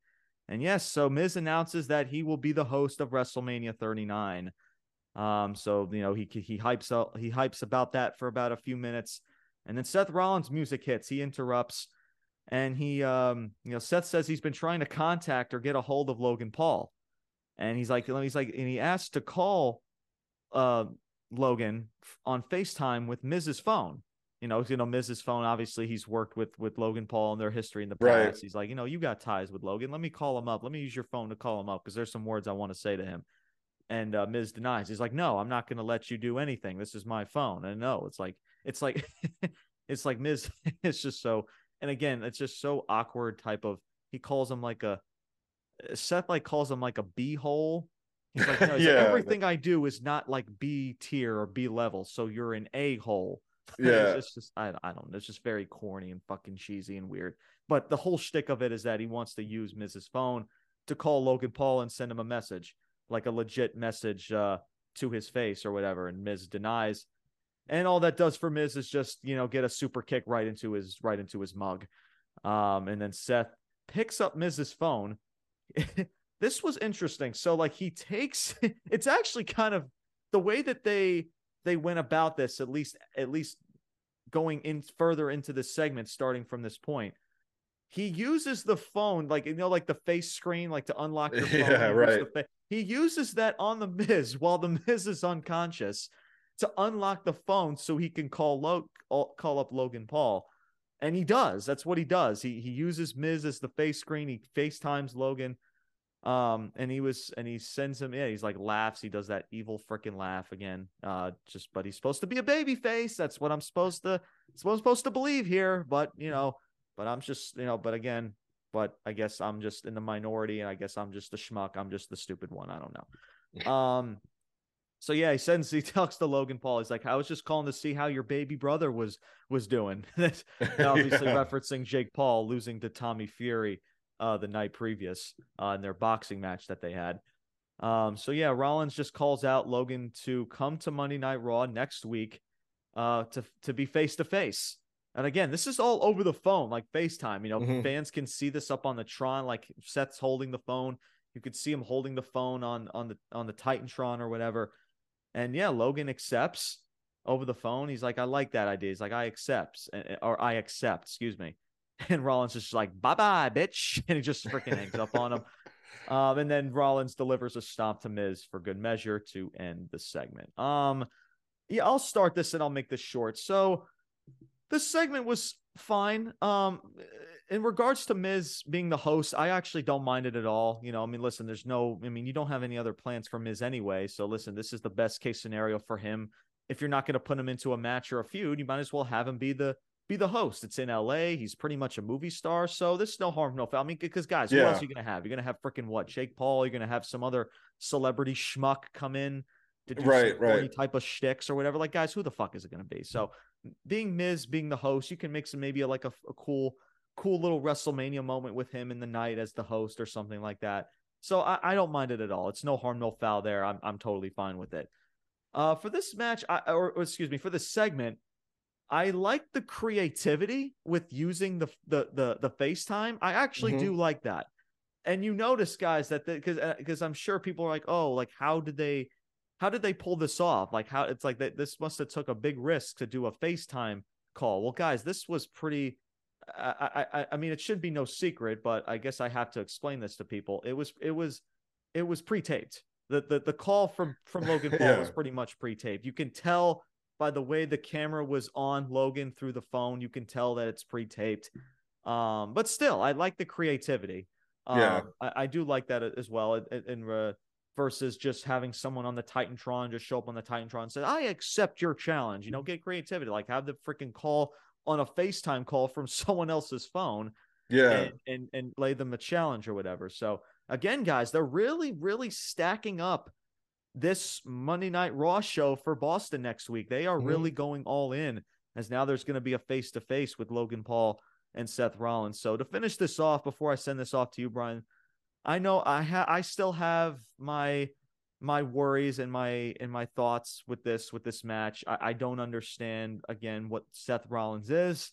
I understand he can be entertaining. I understand people can get into a shtick, and that's totally fine if you like Seth Rollins, and I can understand why people would like that. But guys, his character is the most confusing fucking gimmick in this company, because he's supposed to be. I mean, Brian, think about it, right?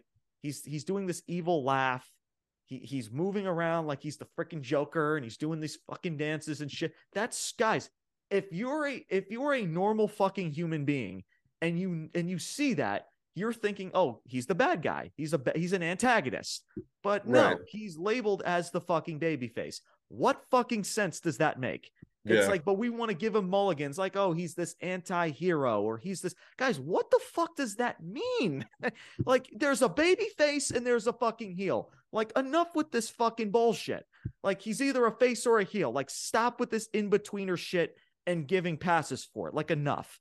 And then, yeah, same with Logan Paul. He's pretty much a baby face because he played a baby face against Roman Reigns at Crown Jewel. So what's the deal here? I understand the match is going to be good. I understand the match will probably be the best match of the night, probably. But still, I'm still not on board with the way that this is building because there's no definitive heel or face. There just isn't. And it's not, and I can't get intrigued if you don't develop professional wrestling 101, which is a heel and a face put together in a feud and you let them create magic. We don't know who is who, Brian. I mean, that's just a given fact. So listen, for what this segment was, I give WWE credit for the creativity. For what it was decent. It had its moments. Just like a few moments, just like, Seth in the Miz TV segment a couple weeks ago had its moments. But guys, this match, to say that listen, are they going to have a good match? And is it probably going to be the best match of the night? Sure, it probably is going to be. But are you seriously are that invested of what these two are doing? Like, be honest. Out of everything else, you have freaking Cody Rhodes and you have the Bloodline right now. You have, guys, what else is there? Like, honestly, what else is there right now? You have Sami Zayn and Kevin Owens. You have Roman Reigns and Cody Rhodes. You're telling me you're just that more excited about the Bloodline than you are with with Rollins and Logan Paul? Come on. And it's ridiculous. I'm not, because it's not on the same level, Brian. That's what I mean. So, but yeah, that's just my honest take. Will the match be good? Yes. Am I that intrigued moving forward? I'm just not. I'm sorry. Brian, your thoughts?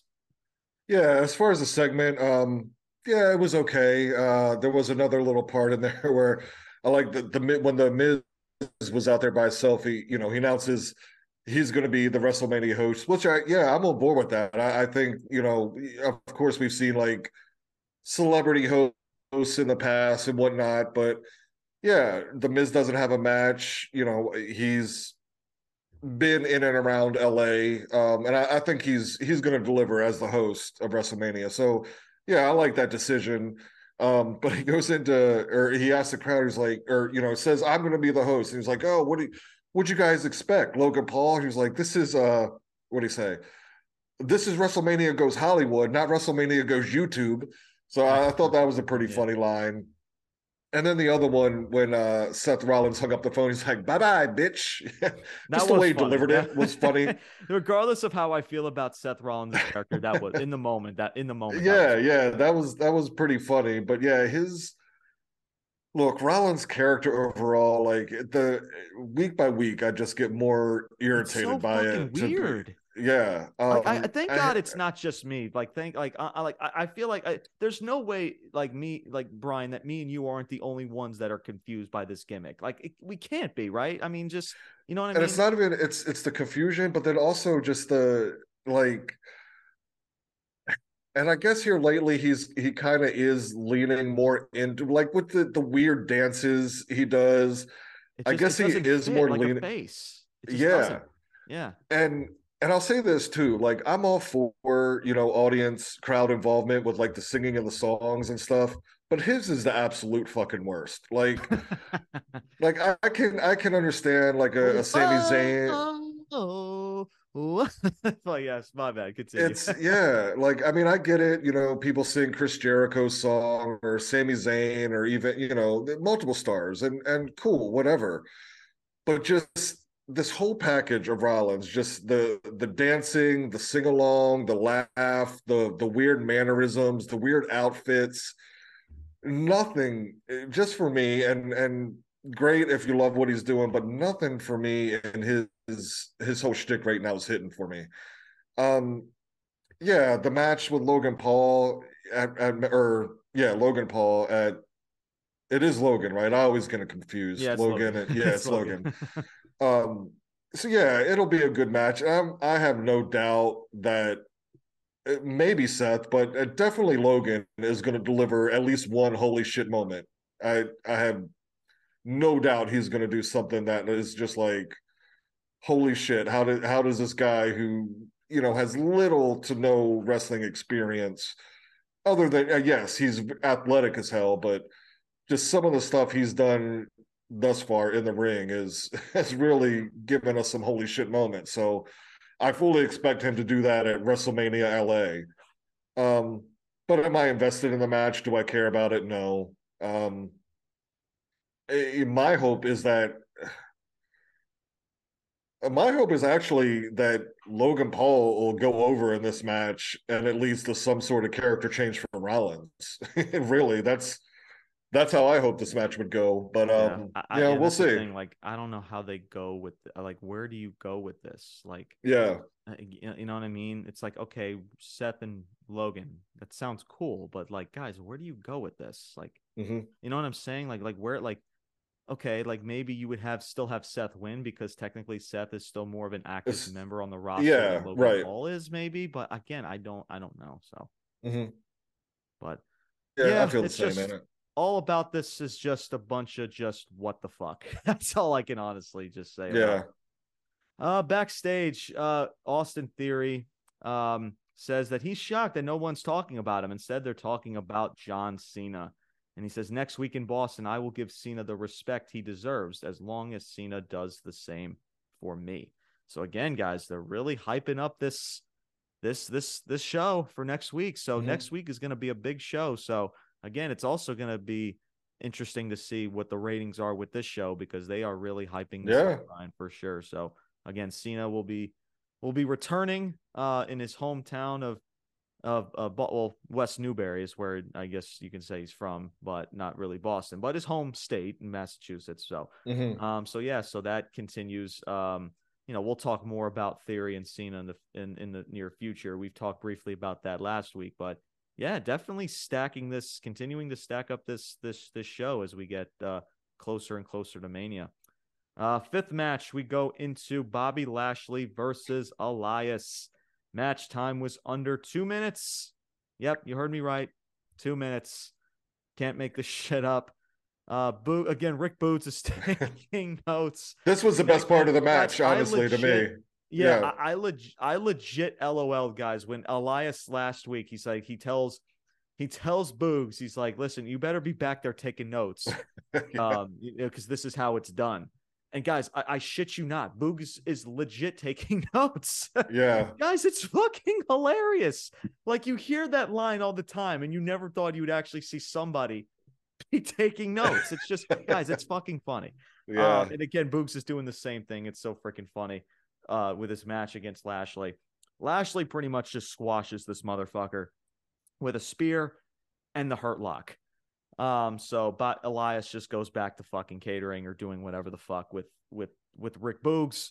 I don't know.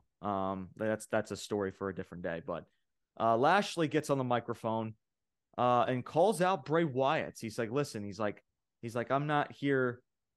He says he's playing like little kid games. He's like, I'm not. hmm T- I'm. T- I was like, I'm not here to play little kid games. And I give Bobby Lashley credit, Brian. This was probably the most conviction I've heard out of Bobby Lashley's mouth. Like he's Yeah, like, keep yeah. my name out of your mouth, or I will hurt you. And you hear like his tone and his delivery was actually done very well. I know lately we've had to bash Bobby Lashley because of the situation he's in and because his promo work, but he actually did a really good job. And I know it was only short, but still delivered it very, very well. In that segment. So he sends that message to Bray Wyatt. He's like, I'm not here to play your little kid games, so keep my name out of your mouth, or I will legit hurt you. So Lashley's walking off. And guys, and so I'm thinking like, okay, like you can't just end it like this. Like Bray Wyatt has to Yeah, say right. some cryptic shit or what. And guys, that's what happens. Bray Wyatt is on the Tron, and it's the Muscle Man dance, guys. Do you guys remember the fucking Muscle Man dance from the Firefly Funhouse, guys? This is why I love the Funhouse. I mentioned this on the SmackDown review. I can watch the Firefly Funhouse 24/7 if I could. The Muscle Man dance was just a freak.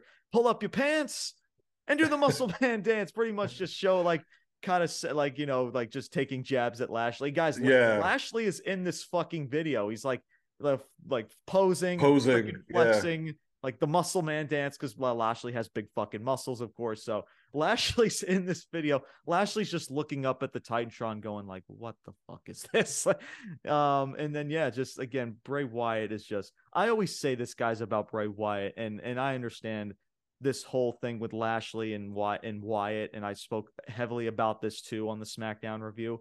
It's a very weird situation. hmm that they're both in. It's just like, especially with Bray Wyatt. I mean, Bray Wyatt is so fucking creative. He's so freaking good. And sometimes sometimes that could also do him a little bit of harm, because sometimes it just confuses the fuck out of people. But again, for what this was, Brian, I understood. Look, this was good for what it was. It was really good. It was, again, just sending the message. Like, again, it was like the whole Firefly Funhouse Muscle Man dance. You got Bobby Lashley flexing. You got the puppets in there and shit. And then it goes into serious Bray Wyatt, and he tells him to run. Yeah. Before the Titantron cuts off, and then like Bobby Lashley's just like, you motherfucker, just like, fucking hey, this guy. And then so like, and then Bobby Lashley just this walks off. Now listen, guys, I'm not praising this that I'm now on board with this match. I'm not going that route. But for what this was, Brian, this was the way Bobby Lashley said his lines. And again, I know it was short, guys. It was only maybe 2 or 3 lines, but he delivered it well. The most conviction I've ever heard out of Bobby Lashley in a very long time. And then Bray Wyatt just being freaking Bray Wyatt, which is being a freaking creative freaking genius and an entertaining son of a bitch, right? With this whole Firefly Funhouse and the Muscle Man dance. Pull up your pants and do the Muscle Man dance, right? So, and I understand people are going to bash this and like, oh, Bray Wyatt, it's so corny, and I don't like the Funhouse. I don't like the Muscle Man dance. This screams Vince all over it. And like, guys, like, but yeah, Bray Wyatt. But guess what, guys? Bray Wyatt, he's still going to be in the highest rated segments of a show. He's going to have the top selling merchandise, if not the top, one of the top, at least second tier. He's still going to have the most clicks on YouTube. He's still going to have, people are, he's still going to be trending on Twitter and social media out of everything he does. So you can dislike Bray Wyatt all you want, but he's going to continue to captivate motherfuckers. Now, here is the thing about Bray. Now, I do acknowledge the fact that now with this whole Uncle Howdy situation, that it's leading to more questions than answers about his gimmick as a whole. And I completely acknowledge that. And again, and of course, with this whole situation with Lashley, like, again, to me, Brock Lesnar versus Wyatt made the most sense. Brock Lesnar is a part-timer. You can use that match in a feud to build up Bray Wyatt, give him a big WrestleMania win. By the way, he technically hasn't had yet. He won a Firefly Funhouse match, even though it was awesome as shit. It wasn't really even a match. It was just some trippy type of that was entertaining COVID as hell, cinematic match, with right? John Cena. Yeah, right. But outside of that, he has not had a single WrestleMania victory. Not one. Not one. Not one.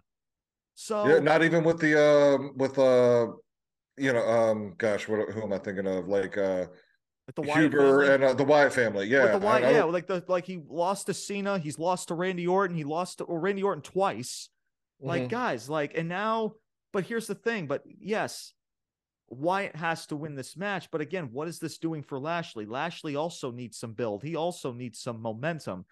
And it's just the way that they're putting them in this, both of them in this situation. It's just an odd pairing with this feud.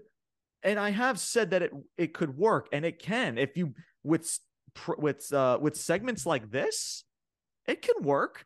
But in regards to Bray's character, I do acknowledge that it's just confusing more and more people from a different person's perspective. But outside of that, and we'll talk more about Bray Wyatt as we get closer to Mania, and of course, with SmackDown as well, as that's mainly where he's usually on the show, is on SmackDown. For what this segment was, Brian, this was pretty decent. I mean, guys, like, Bray Wyatt, he's calling him out because, like, guys, they couldn't have just had Bobby Lashley just say words and just walk off and just end the segment. He did that shit last week. Right. You got to do something different. So that was pretty. I liked it. You understood what the message was. Like, you get the jabs that Bray Wyatt was giving. I enjoyed it. It was simple yet effective. Now, obviously, you got to keep going for me to be fully on board with this, because I'm just not fully on board with the situation. I love Bray Wyatt. I love everything he does. But in regards to the situation, I can't come up realistically. I just can't do it. So, but I'm going to get to you, Brian, your thoughts about at least what the match was between Lashley and Elias in the post-match shenanigans, I guess I should say. So floor is yours. Yeah, I'll just comment on the post-match. Let me start with last Friday's SmackDown, and you had commented on your review. That promo or that little segment with Wyatt, it left a lot of questions. It was kind of all over the place and confusing. So I get that. But this one, because you got to think of like what's Lashley's whole stick, right? He's just a big dude with muscles and, is just going to out physical you, I guess. And so, when Wyatt comes on there doing the muscle man dance and then ends it with, you should run. It's setting it's sending, if you're paying attention, like what he said, like Bobby Lashley's muscles aren't going to do a fucking thing. They're not going to win the fucking match. That's that, or at least that's my take on it. He's kind of poking fun on like, yeah, Lashley, you're a big dude, you got muscles, but that's pretty much it, right? Whereas Wyatt has just so much more depth and the full I don't know, package. I guess ways to beat you, I guess. Yeah, right. So I do like that aspect of it. And it was a funny little skit with Bray.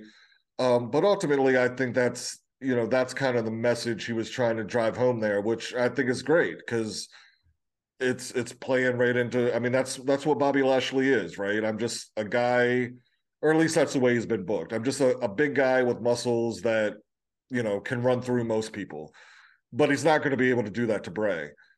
I'm still cautiously optimistic about the match at Mania. I don't know how it's going to go, and that's honestly the right way of putting so it. Cautiously I'm still optimistic. Yeah. Yes, I'm trying to hold out judgment or reserve judgment, but yeah, I don't really see the Lashley Wyatt angle here, but I don't know. We'll see where it goes. And like we've said before, if for this to succeed, not that Bobby Lashley won't do his part, but for this to succeed and be like a memorable feud or something, it's going to come mostly, if not all, from Bray Wyatt and what he's able to do and create and how he's going to tell the story. Because you're not really going to get that from Bobby Lashley, and you never have. So why should you expect it now?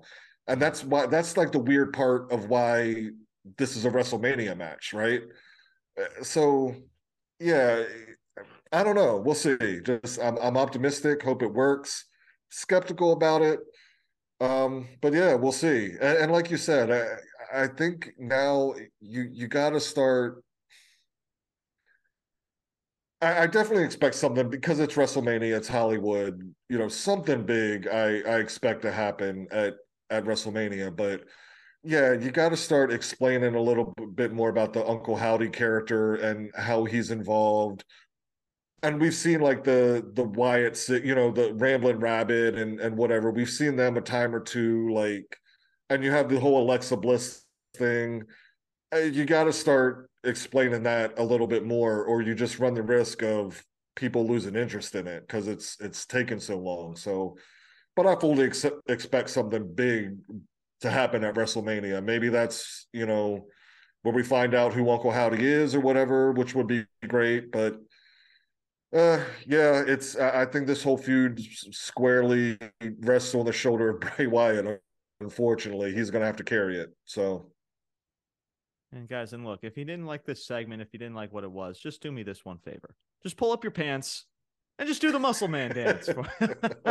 Exactly. Clearly, Lashley is not a fan of the Muscle Man dance, unfortunately. Right. But anyway. All right. Next segment again was Chelsea Green and Adam Pearce, the good old duo with Chelsea Green and Adam Pearce. Chelsea Green says, "How am I supposed to know if there's an Ottawa in Canada?" Adam Pearce is like, "Chelsea, you're Canadian. You're from Canada." Yeah. Guys, this is so freaking, guys. Again, I just love this chemistry between these two. They are killing it. It's so freaking cool, man. I just love it. Carmella interrupts. Adam Pearce gives a match. Like Adam Pearce is just giving Carmella like a like a bone, like throwing Carmella a bone. Oh, you want a match against Bianca Belair? Fine, here. He just quickly leaves the room because he wants no part of Carmella screaming in one ear and Chelsea screaming in the other. Yeah, right. And then Carmella and Chelsea Green, they shake hands and they introduce themselves. I'm telling you, Brian, that is an interesting pairing that could tremendously work and has a lot of potential. Again, I'm just throwing it out there. I'm not saying it's going to, but there's potential there. So I'm going to get into the sixth match and I'll get back into you, Brian, once I get through the sixth match. And then we're going to get on into our main event of the night. So sixth match was Otis versus Johnny Gargano. Match time was under 3 minutes. Brian, legit, like the one thing that kept me entertained in this match was the commentary. Like Kevin Patrick. So the Maximum Male Models are with Otis at ringside. Kevin Patrick is talking about Wisconsin because I think Otis is from some town of Wisconsin. And guys, Corey Graves is like, what is your obsession with Wisconsin? You have a beautiful woman in Maxine. Her ass is legit sitting in your face, like 6 inches from you, and you're talking about Wisconsin. It's just like, guys, it's so funny. That's what honestly kept me entertained through this whole thing. Kevin Patrick's funny. He's like, I like the cheese. It's good. Like, I can't do his accent. It's like, he's like, they have good cheese. It's like, guys, go back and listen to it. Corey Graves is a fucking gem. Shout out to Corey Graves. This guy is so freaking good. There's some takes that he has about pro wrestling, like that I'm honestly on the fence about. But in regards to his work, the guy is so good. He freaking gets it. I miss like those heel commentators, Brian, like people like JBL. Again, I wasn't around for Bobby the Brain Heenan. I know you were, but people like I know Taz. Taz, and Jerry Lawler. Yeah, Jerry Lawler when he was a heel. I miss that, man. I feel like we have too many face like commentators now. Yeah. Corey Graves is that one shining light on that commentary table. And he's just so freaking good, man. He's like, dude, Maxine Dupree is standing right in front of you. You're talking about Wisconsin. Just freaking love it, man. Yeah, but outside of that, guys, this match was just, I don't know, I don't know. My notes I wrote, it was a garbage match. There's really no explaining what this match was. Mace tries to get involved with Johnny Gargano, and Loomis, like, he's in the freaking crowd trying to kidnap he's trying to kidnap Mace, and Mansoor's trying to help him out. Just a bunch of circus shit that's going on right now. Yeah. And then freaking Corey Graves is funny. He's like, get in the ring, you pervert. Freaking standing next to fucking Maxine. And he gets back in the ring. Guys, again, you have to go back and listen to this. I understand the match was just, without this commentary, Brian, I don't know if I even would have just bothered giving this match the time of day, because like it was just whatever. It was just, again, it just really didn't lead to anything like investing, and it was just very underwhelming. But yeah, Gargano hits the one final beat to Otis for the win, and that was pretty much it. So before we get into our main event, Brian, your thoughts about this match, and if you have any, about Chelsea Green and that backstage segment that she had, and potentially her and Carmella being a team, and your thoughts about that before we get into our main event. The floor is yours. Yeah, I'll start with that. As we mentioned earlier, Carmella fighting Bianca next week. It just kind of seems like she's just thrown in there. But this, if they, whether it's a tag team or just a kind of in a loose affiliation, like if you have Chelsea Green being this Karen character, and then Carmella being like a, Real Housewives of Long Island or something, like those two pairing together, that could be gold, man. Like it really could. Yeah. Definitely if that's where they decide to go with that. I'm on board with that, see where they can take it, because that could be a really good pairing, really could. The match between Otis and Gargano, I don't have much to say. I mean, it's still kind of up in the air where Otis is going with the Maximum Male Models, and then Loomis and Gargano, their affiliation is still kind of it's just kind of weird and just there, but no real story behind it. So yeah, like you said, there's just kind of there. I mean, there's some loose stories involved there, but nothing really to get invested in at this point. So yeah, I'll just skip the match. I mean, yeah, the out of those two, I mean, the Carmelo or Carmella and Chelsea Green pairing, yeah, that could be really good, man. So hopefully they pull the trigger on that, because just those two on the mic again, as I've mentioned with Chelsea Green and the Karen character, it's going to be the fan, you're just going to love to hate them because they're going to be so fucking annoying and so just ridiculous. Exactly. Yeah. You know, like Chelsea Green, like I didn't even know there was an Ottawa, Canada, but you're Canadian. Just yeah, that could be really good. So for sure, Yeah, man. no, absolutely. And that's what I'm saying, guys. You have that team, and then you put up some other teams, like I mentioned in the top of the show, and you have a tag division. Yeah. I'm just saying. So yeah, in regards, just to close Yep. it out with Otis and Gargano. Listen, if they're trying to sell me with the whole maximum male models and Otis being a part of it, they're gonna have to do a lot more than that for Otis to lose Yeah. in under legit 3 minutes. It's like, what the I mean, good for Johnny Gargano. It's great to see him win. I mean, he's got a match with Finn Balor, so I hope he freaking wins this match. But again, Right. I don't know what this does for Otis for being like the tree trunk and losing Yeah. freaking in 3 minutes. Just Yeah. it just sucks. But whatever. But again, what do I know, guys? Apparently, I'm just a podcaster. Like, all what do I know? Like, I don't really, but anyway. Right. So, all right, guys, main event time. We go into the women's tag title match. This was Becky Lynch and Lita, the Dream Team, versus Damage Control. Match time was 11 minutes. Trish Stratus faction, guys, is back. She returns to Monday Night Raw. Her music hits and she goes straight after Bayley, who was at ringside. Lita hits the twist of fate. Bayley tries to get involved once again, but Trish, of course, helps her out as she's now pretty much evening up the odds at this point now. Mm-hmm. Dakota goes after Lita from the apron, and then Becky puts her in the armbar on the apron. So she's got her locked in the armbar. And while that's going on, you have Lita hitting her beautiful moonsault that she's to this day, even, I mean, that moonsault, and I understand, it probably could have been heavily rehearsed because, she's a part-timer. She hasn't wrestled enough, but still, for someone who doesn't wrestle quite often, and they could still hit that freaking moonsault, that's fucking impressive, bro. And just lays into that moonsault onto Io Sky. Io Sky sells it beautifully. She did a tremendous job selling for Lita. Shout out to Io Sky. She did a tremendous job. And yeah, guys, Lita hits that moonsault onto Io Sky and hits the 1, the 2, and the 3.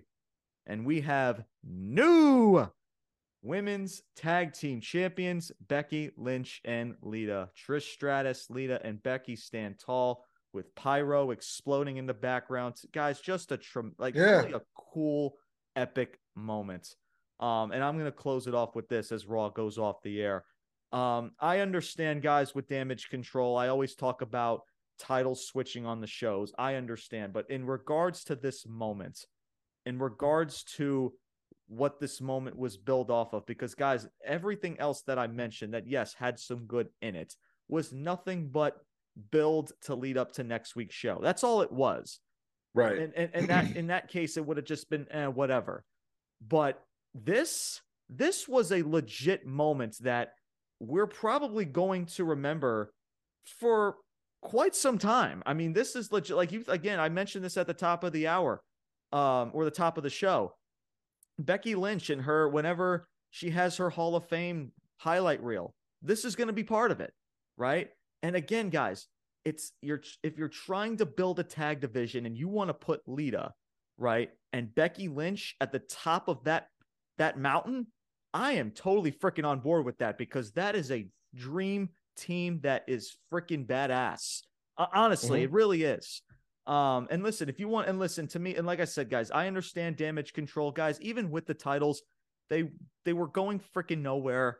And it's just, but the way that it was done and the way that the moment was so epic, it really, we're not talking about Damage Control and them being losing the titles and like, why are they losing the titles? No, we're talking about Becky Lynch and Lita winning these titles and how big the moment was. So that's why to me, it does no harm, no foul, the damage control. Plus you have this angle with Trish Stratus. By the way, rumors were approved that Trish was in New York and she was in Canada and backstage. Plans were changed and this and this and that. So, and I understand too, there's also the aspect of like, oh, why couldn't you done this in Canada? Why could have you done this in New York? In the moment, the crowd would have got a bigger pop. Because I'll be honest, the crowd didn't. I mean, there was a pop, but it wasn't that big like you would have gotten Canadian, at the Ontario or the Montreal crowd, right? But still, to me, that doesn't diminish of what the moment was, and that's what this was. And now with Becky Lynch and all these other teams that I've mentioned, now you have the potential, guys, of what we've been wanting to see WWE do, and that is potentially build a tag division. And it's sitting in their lap, regardless of how they book us, is a different story, right? But there's potential now. And that's where, as the honest and fair critic that I am, that's how I am looking at this. Is that, and listen, this does no damage, no pun intended, to damage control. It really doesn't, because again, even with the tag titles, guys, they were hardly looked at any prestige at all. Now you have Becky Lynch, and now you can build off of that moment and build it in following weeks leading up to Mania and even after Mania. And now you get a tag division going on. But regardless to all of that, this was a tremendous moment. And yeah, I enjoyed it. I thought Lita, yes, they had to slow down the pace for her at times, but she was able, but for the most part, I thought she held her own in there. But look, and I understand people are going to have second thoughts about this, and rightfully so, right? I understand why does Lita need to hold a title? Why does Lita need to do this? And, you don't need to give a part-timer a title. And I hear where people are coming from. But again, and of course, guys, this is going to lead to Becky Lynch and Lita versus Ronda Rousey and Shayna Baszler. I mean, this is a given fact, right? To me, that's at least from, I mean, I don't know what other people are thinking about, but at least from what I'm looking at, from my point of view, to me, that's where most likely where WWE is going to go. You have Ronda and Shayna over at SmackDown. They're being built up as this team, and now you have Becky Lynch and Lita. And that's a badass freaking tag team match right there on a grand stage like WrestleMania. Oh, dude, sure. I mean, come on, man.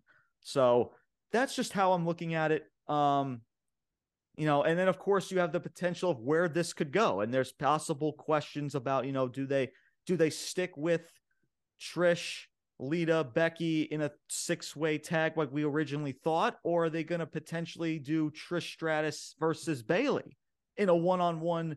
I wouldn't necessarily call it a dream match, because I feel like dream match is so overborn. It's fucking ridiculous. But still, you're going to give me Trish Stratus and Bayley? I mean, Trish Stratus, even at her age, can still go against fucking Bayley? Take my money for like a 10. I got 15 minutes to kill to watch that shit. I mean, seriously. So that's where I'm coming from.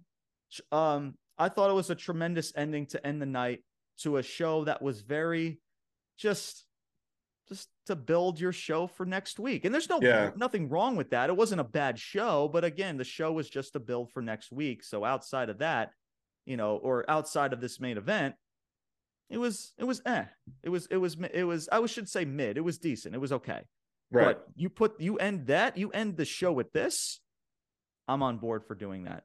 And it's the possibilities of also where you can go with this as well is also how I'm also looking at this from the bigger picture as well. So I've done enough talking, Brian. I'm going to let you close this out before we go off the air. Your thoughts of this main event. I'm trying to think of where to start. So as I mentioned here, Lita is my favorite all-time wrestler, women's wrestler. We hear, especially with the Becky Lynches, the Charlotte Flairs and whatever, this like women's revolution in wrestling, which no doubt they've played a part in it. But for me, going back 20 years, the seeds are where I think really the tide the tide turned more than any singular point in wrestling, I think, for women. There was 3 women. It was Chyna, Lita, and Trish. Those 3 women just changed the face of women's wrestling forever. So that being said, like, I'm always, yes, if Lita or Trish comes back, yeah, I'm always gonna be, excited to see them back, because that was in my wheelhouse of when I was most into wrestling. That being said, again, this match, was it a moment? Yeah, absolutely. At the end of the match, them winning, the fireworks, Lita holding up the title, absolutely, for sure, a moment. But I don't know, the match itself, it seemed kind of, I don't know, like there was a point, okay, so like Bayley, she gets involved, she slides the belt into the ring, right, to distract the referee so she can go around and pull Lita off the apron, I think. And so that whole thing happens.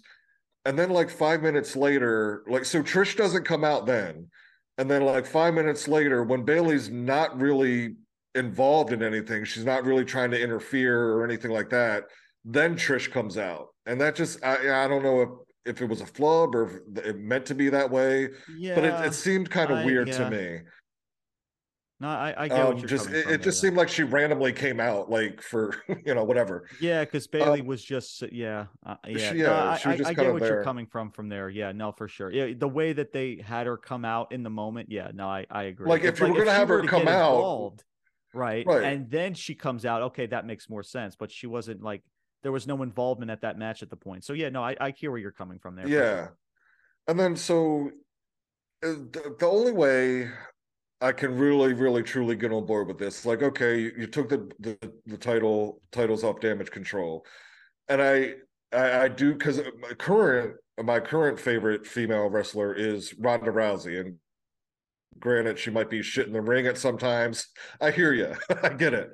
Um, But but we had to yeah, take that the team belt with off of her, guys. Shayna, We had to give it to Charlotte Flair because she's the queen and uh, Ronda Rousey sucks. She's yeah, stiff and all this other bullshit. Yeah, that worked out well. Yeah, it's working well for Charlotte Flair right now, isn't it? But anyway, I had to yeah. mention that. Yeah. But go ahead, So Brian. Keep so going. them as a team, absolutely, I'm on board. Shayna and Ronda, because yeah, they could dominate the women's Yeah. division for fucking ever until Yeah. they Yeah. decide to retire, really. Absolutely. Yeah. Um, so in that aspect, I get, so it would mean more. It would be a more significant win for Shayna and Ronda to beat Lita and Becky than it would Damage Control at this point. So if that's where you're ultimately going, trying to get the belts onto Ronda and Shayna, I get it, because it's gonna, Because that's probably where it's going to lead to, most right, likely. Yeah. which I'd be totally on board with that, and it's going to give more credibility to Shayna and Ronda to beat Lita and Becky, as opposed to Damage Control right now. So I totally get that. That's so. One more thing: the if it goes to WrestleMania and it's, a tag team match with Becky and Lita against whoever, and then you have a singles match with Bayley and Trish, I'm not on board with that in any way. Because so if Bayley wins, Bayley beats Trish, does absolutely nothing for Bayley. And if Trish goes over at Mania and Bayley loses a match at Mania to Trish, who hasn't wrestled in who knows how long, I mean, I mean, I get it's a legend, it's a star, but you're kind of burying Bayley at that point. And like, where does Bayley go from there after?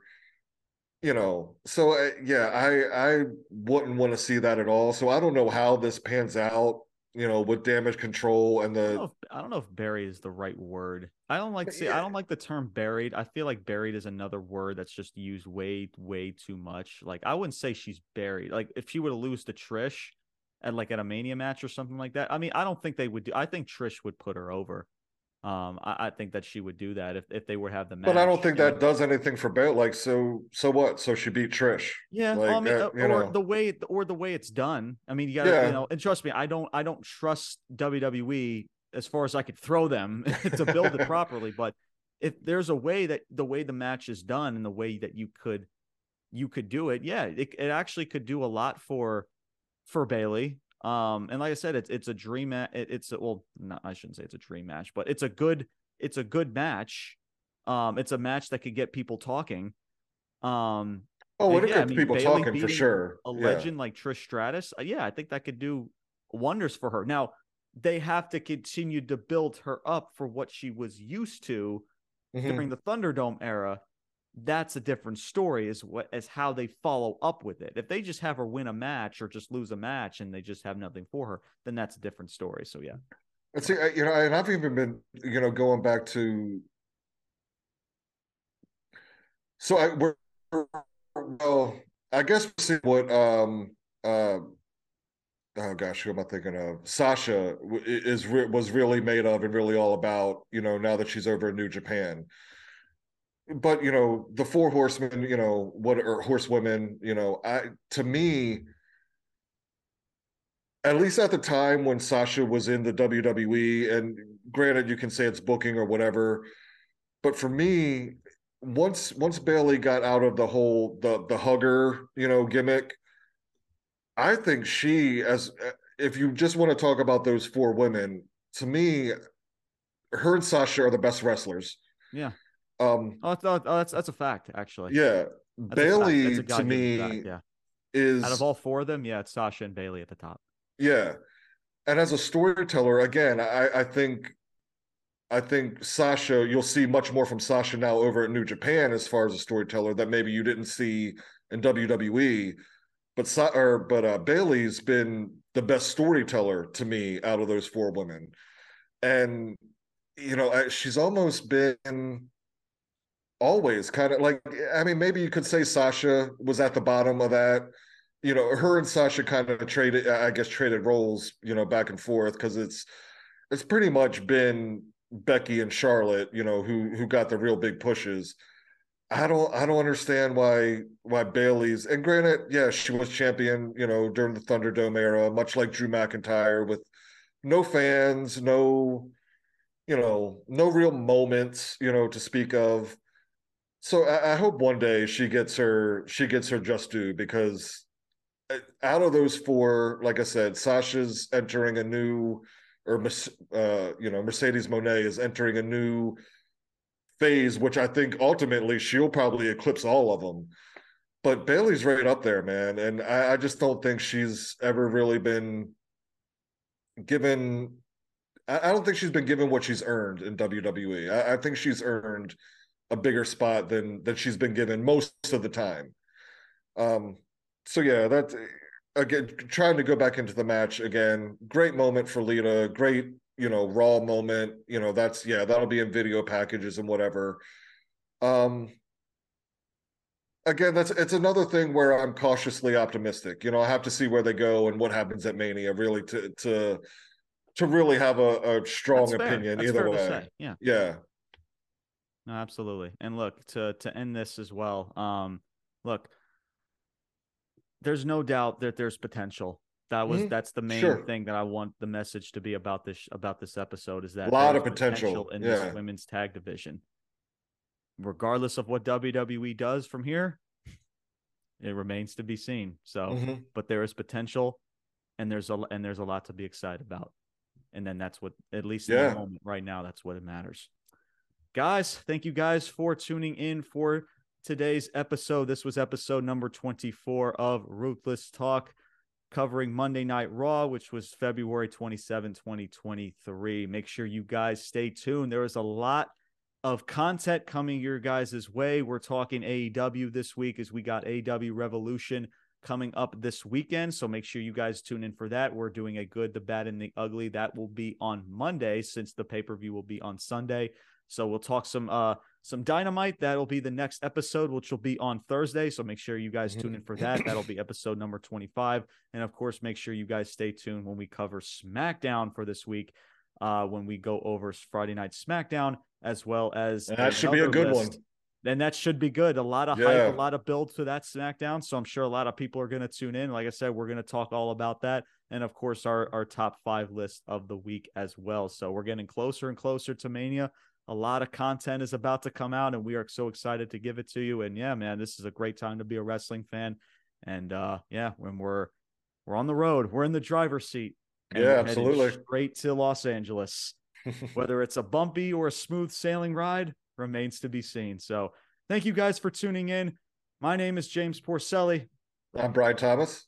And we are signing off saying salute. Peace out. And take care, everybody.